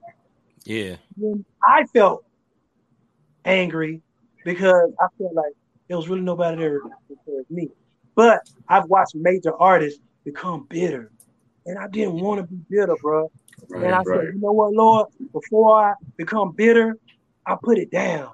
Yeah. Before I become bitter. And granted, during those times, I was offered some mainstream deals, man. I was offered an opportunity to go say. Right. You see what I'm saying? During those times. And I said, Lord, I throw it away before I give it to the enemy. Yeah. Right. I'm not going to do it before I give it to the enemy. And so I would be a lie if I don't be honest and transparent with you guys to say that I'm still working through those things. And it's from the beginning of my career to now, if it wasn't for guys like you, people like your wife, and people like Show Me Love on Facebook, for the friends, the family, the kinfolk, if it wasn't for you guys, man, I wouldn't still be in it, man. And then I made up in my mind, okay, if I'm gonna still do this, let me keep my ear to the street. Let me make sure that I'm current. I don't want to get out there sounding like 1985. You see what I'm saying? Right. So, the Alien album is the very first album of my entire career where I made up in my mind that I wasn't going to produce any of the music on it. Because I wanted to take my lyrical content and I wanted to take my artistry. If I'm going to continue to be an artist, I got to take it to the next level. Yeah. And I reached out, and man, just the young producers, man, they showed out, man. Shout out to Rock House, Mr. 808, the Boom Squad, man, just so many producers. Man, I don't want to start naming names, man, but you know who you are, man. And the guys that produced on this album, they really helped me take it to the next level, which allowed me to get back in the studio and take my production to the next level. Yeah. Right, and I remember one of the times when it broke, when this stuff broke, bro. And I'll tell y'all, I remember getting back in the studio, man, and I got a lot of studio equipment. I had 2 studios. So I had enough to build another studio and give stuff away. I got stuff over here, man, that's still got, still ain't even being used yet. Yeah. So I remember getting back in the studio and I started making this beat. And I remember being in this room and I was jumping up and down and I was making the beat and putting the hi-hats and I was jumping, I was sweating. And the Lord spoke to me clear, bro. It was like clear as day. Because I kept saying, why you want me to do this? Why am I still doing it? Yeah.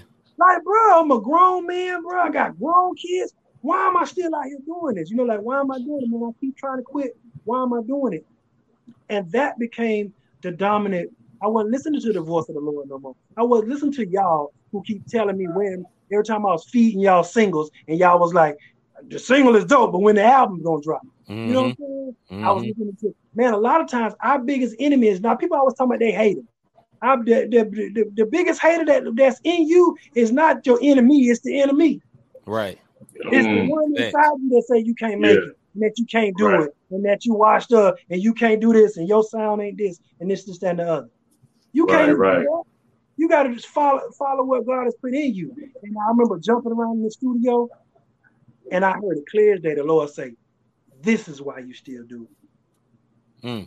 He was like, because I put it in you, because you love it, because he said, this is why you do it, because it make you happy.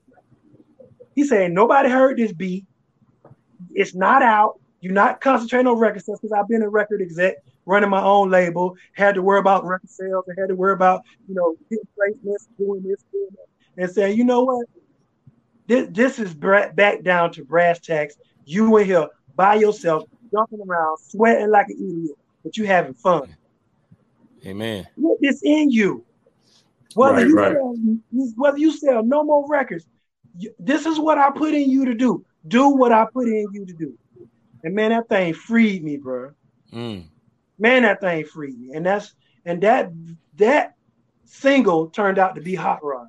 Yeah. That song has been placed in TV and film. That song has been placed on VH1, MTV, but I didn't do it for that. Yeah. I did it because God showed me that this is what he put in me. And Right. I think the biggest lie, and this is not just, I don't make this statement just for Christian rappers I make this statement for our genre, for hip hop, for rap in general. The age thing is the biggest lie that we have been told in hip hop by these execs. The only genre that treats rap like it's a sport. Yeah. We are the only genre in music that treat rap as if we're basketball players and if we're football players. Oh, I done aged out. I've heard rappers say, oh, when I get 40, I don't want to be rapping and I don't want to be. We're the only genre that do that, bro. Yep. It's something in that. And I'm going to tell you from an executive side and from a spiritual side. From the executive side, the reason why the powers that be treat it like that is because they continue to want young people that don't know the business so they can continue. So you can't never be a label on it. Yeah. So that you can't never, they want you to age out. So when you get our age, when you get our age, you ain't competition and know the common sense. Mm-hmm.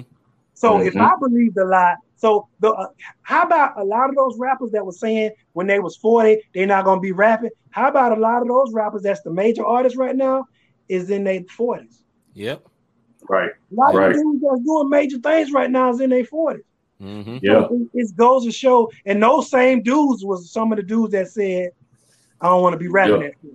But music is hip hop and rap is a art form.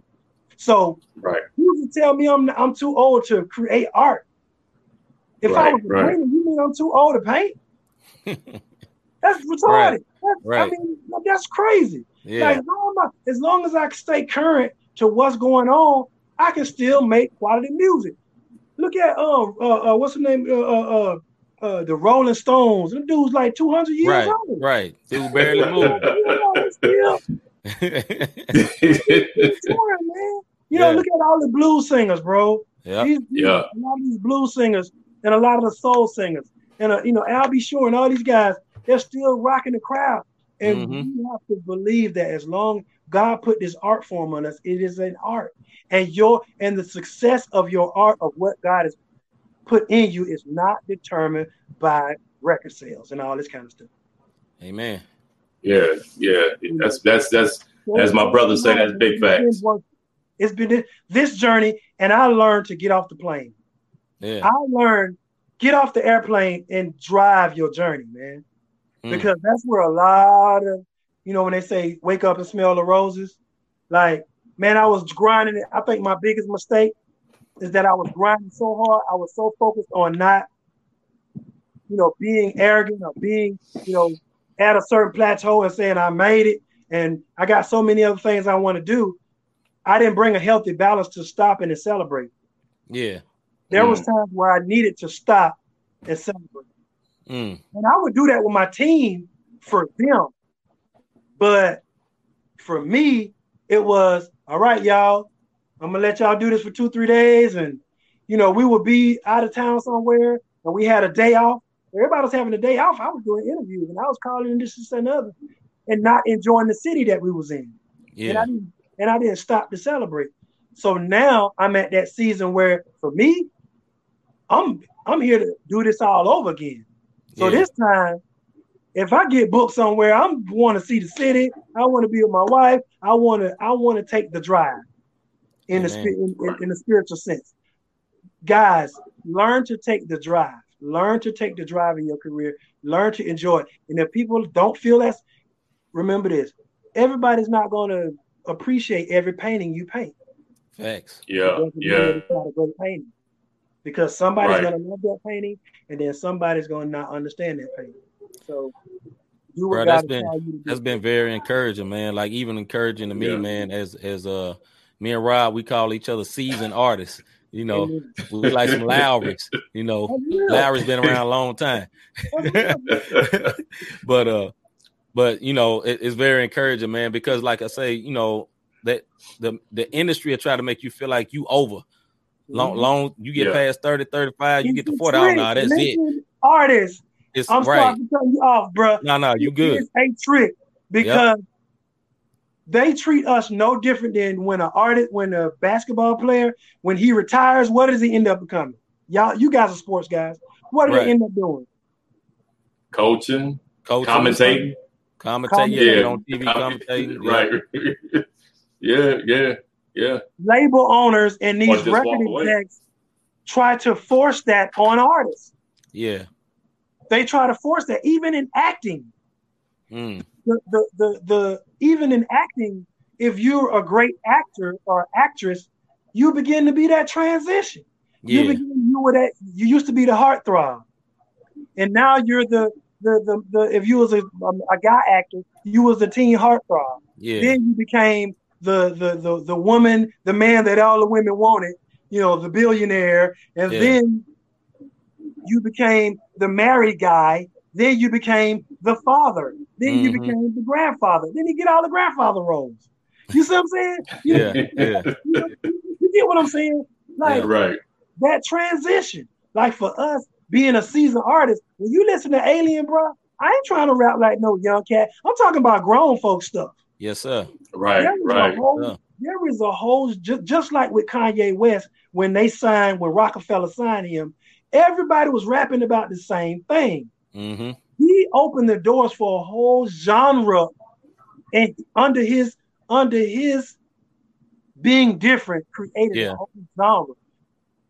For me, like for the lack of a better word, like for me, there should be contemporary hip hop, grown people hip hop.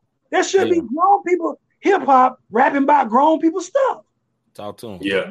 You understand what I'm saying? We came up and this lie that CDs don't sell no more and records don't sell no more and all this kind of stuff. That's a bold-faced lie, because the same fans that made DMX a double and triple platinum artist is the same people, grown people, who going and paying $100 and $200 to go see him perform. Yep. This is where you make the investment now. This is where you make the investment now. We're the same fans who was Eminem fans and Dr. Dre fans and these people fans, and now we got businesses and 401ks, and we can spend that $100, $200 to go see. I know me and my wife, we done been to a whole bunch of 90s Welcome to the 90s shows. And paid big money. So it's a lie by the industry. I would say if you're a seasoned artist, and keep your ear to the street, take care of your body, take care of your mind, keep your ear to the street, stay current, and keep your art form. And don't worry about what everybody else doing. But just build relationships and stay current. And don't be out there, you're a 40-something, 40-plus-year-old man right there with some skinny jeans on with your neck hanging out. Come on, man. You're wrong. I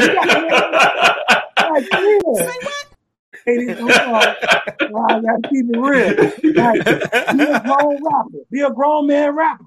Yeah. Run your lane. Because it's needed. Don't go where you celebrate it. We celebrate you. I'm gonna celebrate a Raw Redeem. I'm gonna celebrate the music that I hear that's grown folk music. Yeah. When I listen to one of my favorite artists right now is Pro. I don't know if you ever heard of Pro. If you ever heard, he out of Memphis. Yeah, I know. Oh yeah, that's the homie. That's the homie. I mean, it's straight street. Real, yes, it's so real, because now at the end of the day, I've always found I'm a fan of Christian hip hop. Yeah. I take it personal, not just as a Christian hip hop artist, but I take it personal when people say negative stuff about CHH, because of the years that it's kept me alive. Like, real talk, bro. The majority of the music I bump is CHH. Like, for real. I'm on Fro right now. I'm on KB. I'm on 1K Few. Yeah. I'm on whatever I can find, bro, that speaks life to me, bro. Yeah. And I've never let that go. Yeah. I've never let that go. And a lot of artists can't respect Christian hip hop because the majority of their music that they listen to is mainstream. And I'm not against that. I'm not against that at all. But I understand there's death and life in the power of the tongue too. Mhm. So for you to Mhm. be able to listen to that, sometimes, man, I listen to it, and if I listen to it, bro, sometimes I might sound corny. I listen to the edited version because I'm not going to sit up and have you cuss me out the whole time.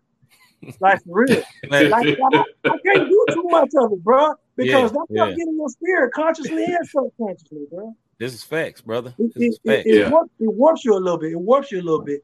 Yeah. You know, when you go to somebody's house and they all smoke cigarettes, bro, even though you don't smoke cigarettes and you come home, what you gonna smell like?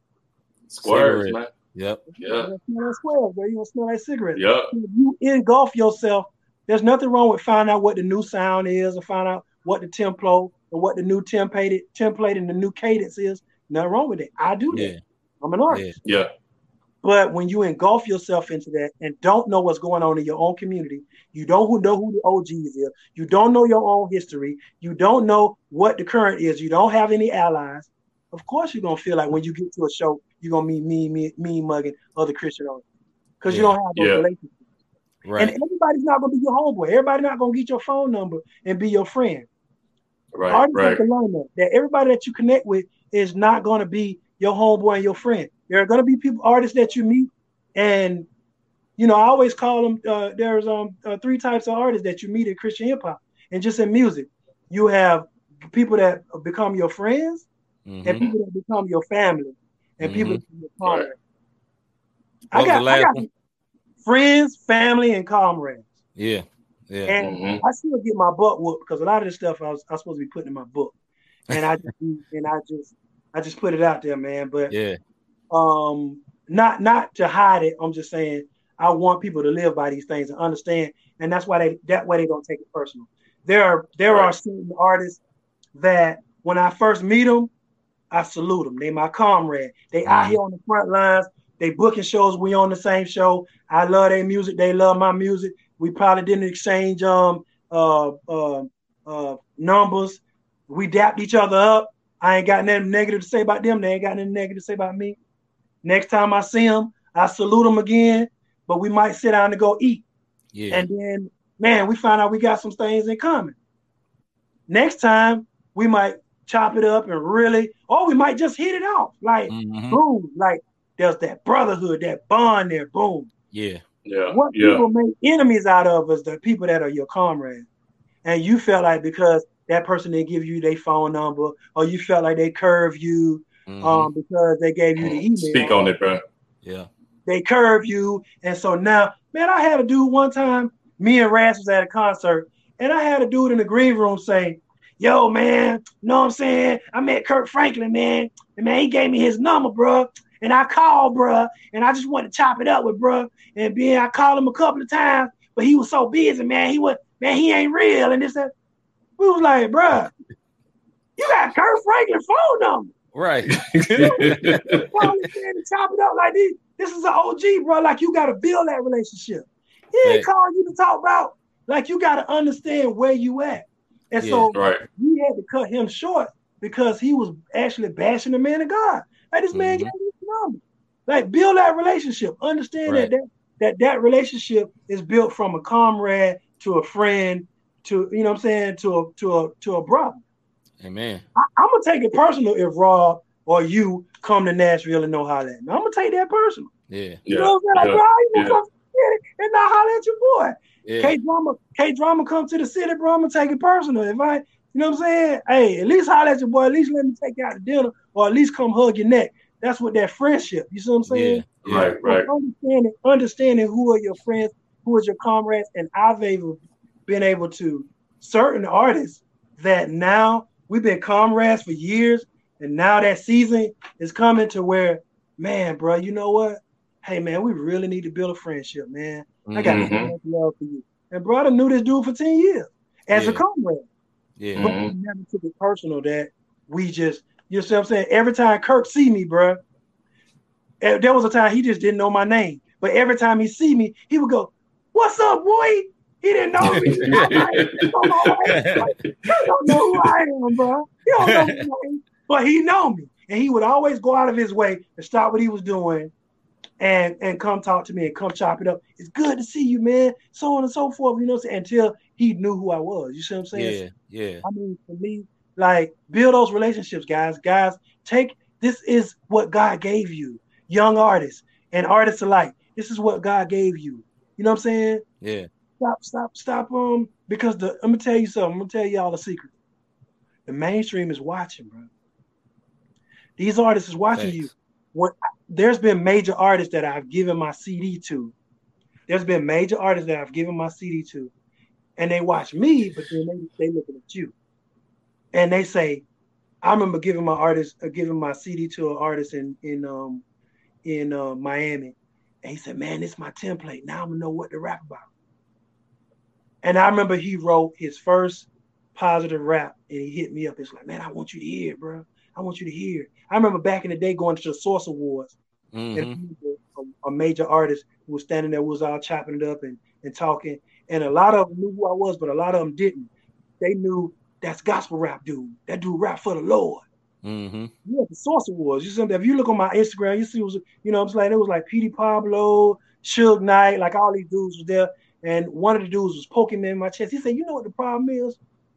And he poked me in my chest. He said, "It's not enough of y'all here." Mm. He said, "That's the problem, bro. It's not enough of y'all here. And you Christian artists who going out of y'all way, trying to be a mainstream artist, trying to be a secular artist, and they want to see us living this thing, bro, because they got Christian aunties and people who keep telling them they can do this thing for God, but they're afraid, man. They're afraid. Right. God, but they need a template, bro. They need a template, and they need it. And I watched the interview where Kanye was saying, they was asking him, about him saying Jesus and going so hard saying Jesus, and he answered the question, bro. And I know it wasn't me, but I was embarrassed for my genre when he said there was a lot of Christian artists that weren't bold enough to tell him that he needed to say Jesus in his music, in their music. Jeez. He was like, they wasn't bold enough to bring me the gospel. Bro, that's on us. And he's saying that they weren't bold enough to bring me the gospel, bro. I remember talking to a record exec, bro, and it wouldn't glorify my genre to put his name out there, nor the artist that told me this, but talking to this record exec, and he said he was in the studio with this major artist, and the dude said, "Man, I know I paid the D.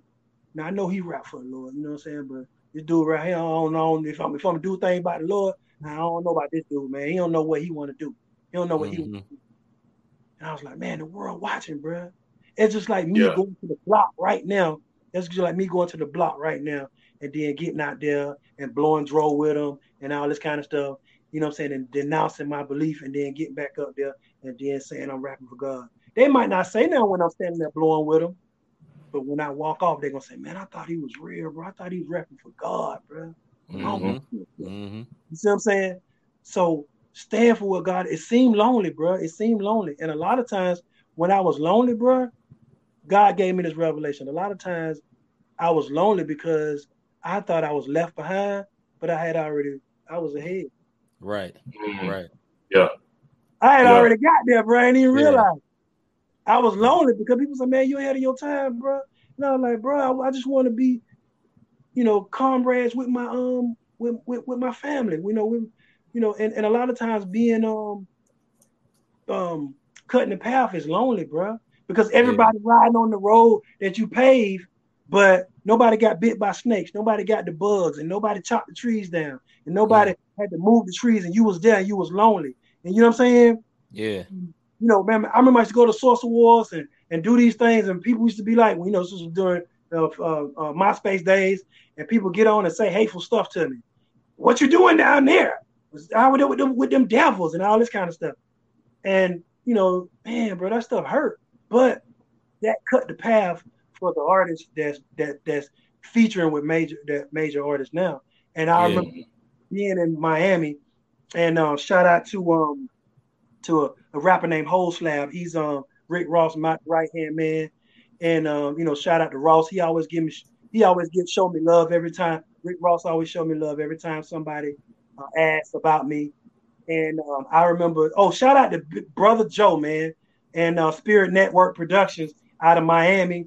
Man, he always connected me with mainstream with the mainstream artists, and he was always a person that pulled strings and connected me with artists. we would have major record execs and artists come to shows, and JT Money, Rick Ross, and Whole Slap, formerly known as Deuce Poppy. Man, these guys would come to the show, man. He came to the show, seen the altar call, stayed. And Deuce Poppy, Whole Slap, he's on Maybach Music. And we was in the green room, and he was just jumping around like, man, I want to do something for God now, bro. I want to do something for God. And he seen me.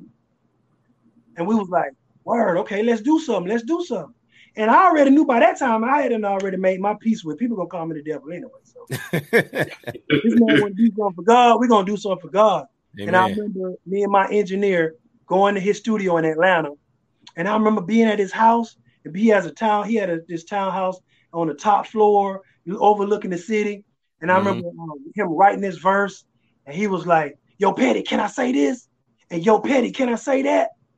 And I'm like, bro, he got platinum plaques, so he's a top-notch writer. Yeah. What he can't say. I said, bro, just give your testimony. Just say what God is doing for you right now. And that song is Represent.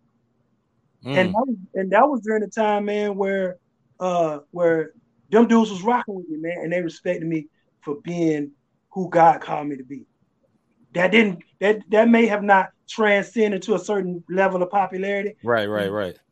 To represent for Christ, man, and to show that opportunity has been a big blessing, man. And from that, we did the song Represent, and that song was actually my biggest TV and film placement on the Sons of Anarchy, the show's FX show, Sons of Anarchy. If you listen to that song Represent, man, he just gave his testimony, bro. And now those guys are doing big things with Def Jam and Maybach Music. But they never played me to the left, man, and they never played me to the left. You know, last time Ross came to town, they always invite me to the shows, and it's always love, man.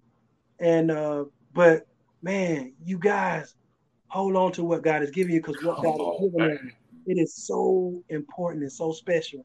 And the down and out and the up and out needed. Kanye, number one of the biggest artists in the world, out here repping Jesus. That lets you know that people need what you got, bro. And don't look at that by the statements on your bank account, because I had it all, lost it, and got it back. So right. It still didn't stop me from being who God called me to be. Amen. It's not determined by your bank account, man. So keep going, soldiers of God, man. And I'm here for you. Give me a chance to get at you. You got OGs, man. You got people out here that's willing to show love, bro. Amen. Yeah. Rob, I think you got the last one. He didn't cover everything, brother. Hey, what's this say? That was unintentional, God. I apologize. I got all the meat. I didn't spit out no bone. Said, you know how folks say nuggets. He said he gave the whole bird. Yeah, no doubt. And that joint was boneless. So I'm full over here, bro. I'm full over here. Amen. I will ask you this, man, because I know we got to get ready to wrap it up. Again, we appreciate you coming on, man, and everybody who's heard this, brother. This is authentic. These are the type of conversations we have when it's not a camera, when it's not anybody watching. This brother will pour into you, so it is genuine, and it's genuine authenticity, as they say. What's the one thing you want to see changed in the CHH community outside of being more of a representation of the banner or the blood of Jesus? T-Bone said it best. We were talking in another OG in the game. Shout out to T-Bone. He was wearing that. He was wearing the jewelry, and people was making fun of him back in the day, man. But, it's the norm now. So we get right. So T-Bone, man, he I think the biggest thing is what was the question again? Because I started.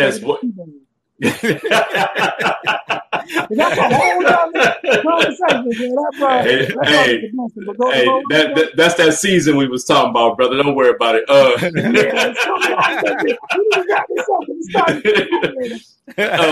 What's the one thing you want to see changed in the CHH community, brother? Community, relationship.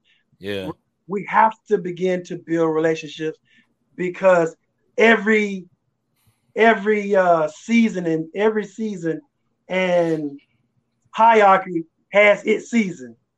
Right. And if you just every clique has its heyday, and without building those relationships, you know, you had this this label, and everything was all about them and they artists only. Mm-hmm. Right. And you Right. had this label and they clique, and it was all, if you wasn't in that clique and in that crew and rolling with those guys, you wasn't getting no shine. You wasn't getting no tours. You wasn't getting no. And that's kind of always been the thing, man. Once the clique and crew thing came about, even with the people booking the shows, if you weren't from this crew, you wasn't getting shows. If you weren't from this clique, and I think what needs to be changed, because we got the music. The music is there. The music is on point. The lyrics is on point. The swag and the styles and all that. But there's so much to choose from. People are cherry picking in our industry. Yeah. And it's important to build relationships. And if I challenge all artists, young and seasoned, if the world can be shooting at each other 1 minute, and then the next minute say, yo, man, we don't need to be shooting at each other. We all out here trying to feed our families and make money, and they can come together under the premise of money. Right. How much more if we come together under the premise of the saving of souls? How much more should we come together? Yeah. Yeah. There should be, when one of my dreams to see before I leave this earth, and I'm not trying to shorten myself, I'm trying to be here for 100 years, bro. Amen. But one of my dreams to see is when Rockefeller, Cash Money, and Rough Riders, and Murder Inc., when they all did that tour, and it was like Rockefeller, Rough Riders, Cash Money, all these different people from all these different, background in the mainstream came together. They gave the people what they wanted. Mm-hmm. I believe the people want to see, Cross Movement, Lecrae, Gospel Gangsters, LA Symphony. Like, people want to see that, bro. Like, T-Bone, it's my dream to see all of us hit the stage, bro, and have that true unity, bro. Like, it's so necessary, and it breaks my heart when I see the young artists do that. The young Southern artists with their dope swag and they dope only just rock with the Southern artists. New York artists only rocking with New York artists. Mm-hmm. We've been through too much to see our young brothers do that. Right, right. We want to see these young artists rocking with each other. And yeah, this artist might be from LA and this artist from New York and this artist from the South, but because they on the same label, then they rock together. Nah, come on, man. Let's go out of our way to win souls, man. Let's get prison ministry. There was a lot of artists doing prison ministry, bro. Yeah, artists rapping in high schools, rapping in junior high schools. You know what I'm saying? People the gospel, bringing that thing. The harvest is still plenteous, y'all. How you gonna say CHH is dead when there's so many souls still need to be saved and use this music? There's so much work to do. Amen. And so that's one of the things that I want to see happen, bro. The music there, the platform is there. You got cats out here, like Will Thomas,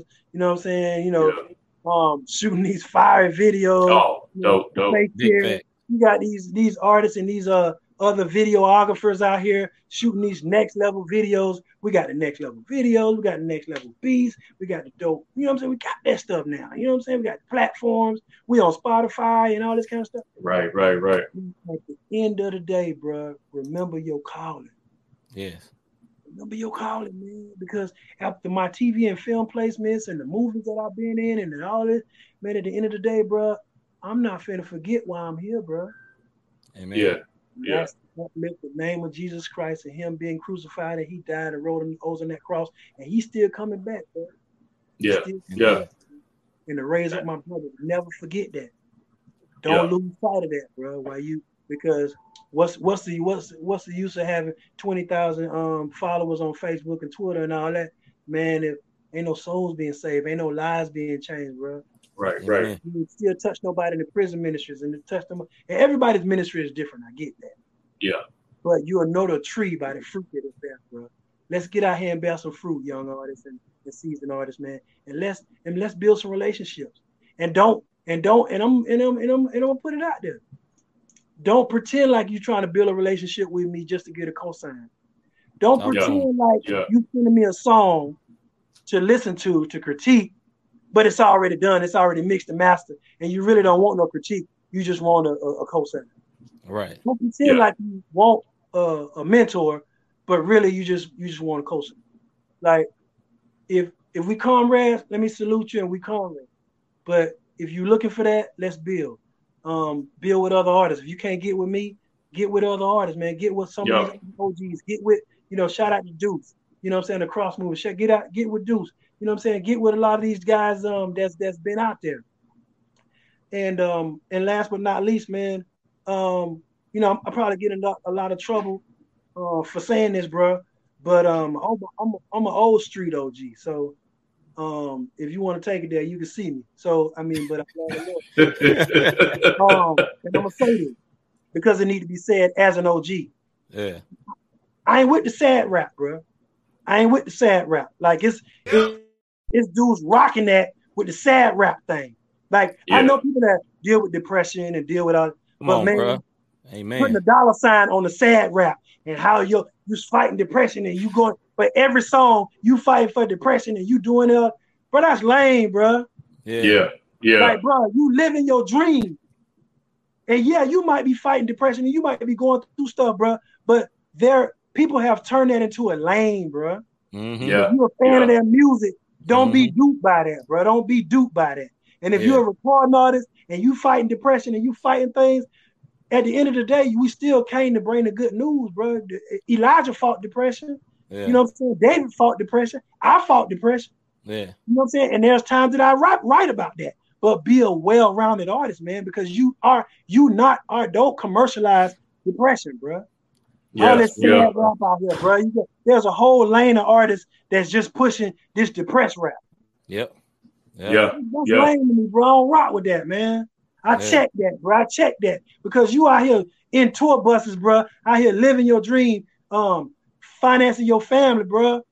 Bro, you should be thankful. You out here living your dream. You know what I'm saying? And I see the devil trying to push a lot of white artists to do that. Mm-hmm. Don't see that as an avenue, bro. Don't see that as an avenue. You still out here, black artists, white artists. You know what I'm saying? You still out here to preach the gospel and proclaim the good news and that Jesus Christ is coming back and create good and good quality content. Amen. I put out a song called Big Monster. I did it for TV and film. I had somebody, and I always got haters, so I don't even worry about that. I don't even work on. Man, I've been married for 24 years. My kids grown, and I'm doing it all over again. So come see me if there's really a problem. So, and I love the Lord. So I had somebody say, "Oh, is this about Jesus?" And this is bruh. I did it for TV and film. It's common sense. I did not compromise my faith. Yeah. I did a song based around when you listen to it, and you guys have heard the song, so it's pretty much based around a villain theme song. So it's just kind of like when you hear it in a movie like Kong versus Godzilla versus Kong, or you know what I'm saying, or Thanos, or you know what I'm saying, like use common sense. If you know Petty D, I do TV and film, and I do stuff based around that, but I would never compromise my faith and cuss in the music and talk about hoes and clothes and all that. But at the same time, I'm an artist and I paint pictures and I paint art. So artists, be well-rounded, please, and stay focused. And don't let nobody don't let your label pimp the depression and the things that you fight with. Don't let nobody pimp that. And don't feel like that's an avenue for you. Yeah. You're a well-rounded artist, man. And if you're fighting depression, fight it and be transparent and speak on it when it's time to speak on it. But also speak what God has done for you, because He has blessed a lot of artists for us to be able to do what we're doing, and we should be. Well, brother, hold on. So we're gonna hit these quick hits and then we're gonna be out. Yeah. All right. So quick hits is one. We give one word. questions, you get one word answer, something like that. All right. Yes, So sir. it's like, Yes, sir. you know, like I say macaroni, you say cheese, or Yes, something sir. like that, right? All All right. So first, Grits, the artist. Mentors, Amen. Jay-Z, businessman, big facts. Okra, hate it. facts. Hold on, I got to. Me too. Me too. My wife love it though. God, The president. plead the fifth. Yeah. All right. LeBron or Jordan? Woo!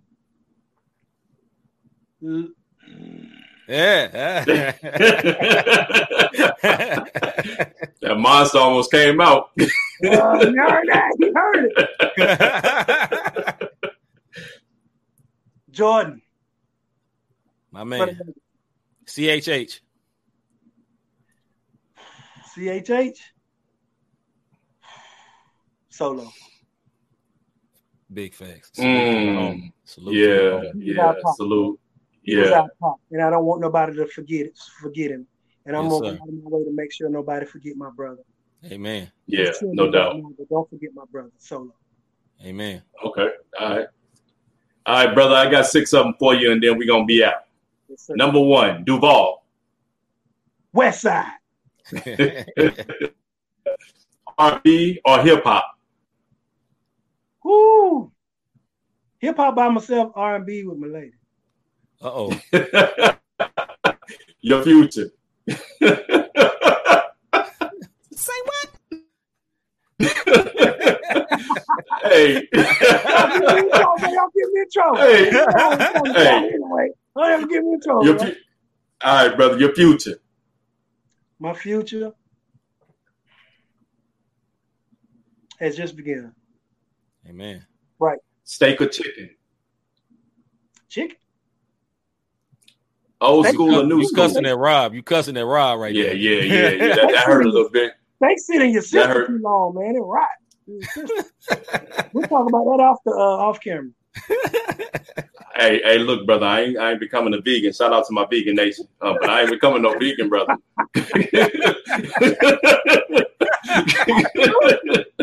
Old school or new school?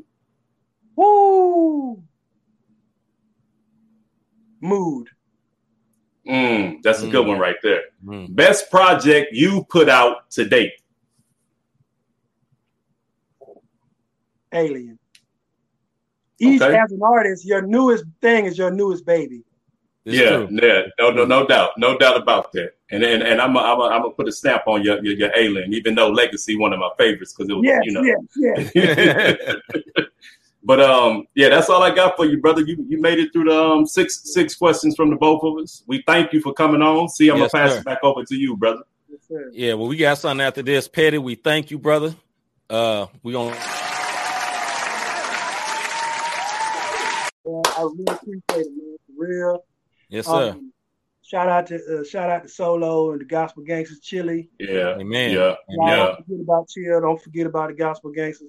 Long after everything is trending and something else is going on. He Yeah. still got a family. He still got people that are grieving. Don't forget Yes. about him. Treat him. I want to see CHH treat him like mainstream treated Pop. Amen. Yeah, Amen. yeah, Amen. definitely. All right, brother. We thank you for your time.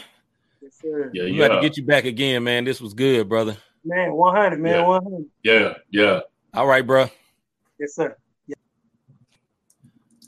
We're going to do this Money Minute, then we're going to be out. Are you in the market to buy a new home? Are you looking for ways to save money on the down payment?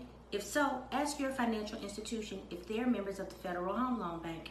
The Federal Home Loan Bank offers its members an affordable housing tool called DPP. DPP is a 3-to-1 grant that can be used to cover the cost for your down payment and closing costs. 3-to-1 means that if you invest $1,000, they'll give you $3,000. If you invest $2,000, they'll give you $6,000. $6,000 is the most that you can get from DPP. The money is forgivable and it goes fast. So inquire with your financial institution if they're members and what the qualifying criteria are. You can also Google Federal Home Loan Bank of Chicago and Federal Home Loan Bank of Des Moines. This has been your Money Minute. Thanks for watching.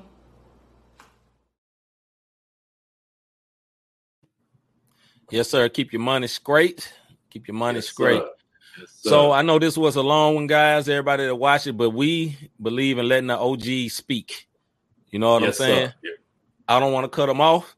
It was a wealth of knowledge. And like my wife say, you get the whole bird, not just nuggets. So listen to it.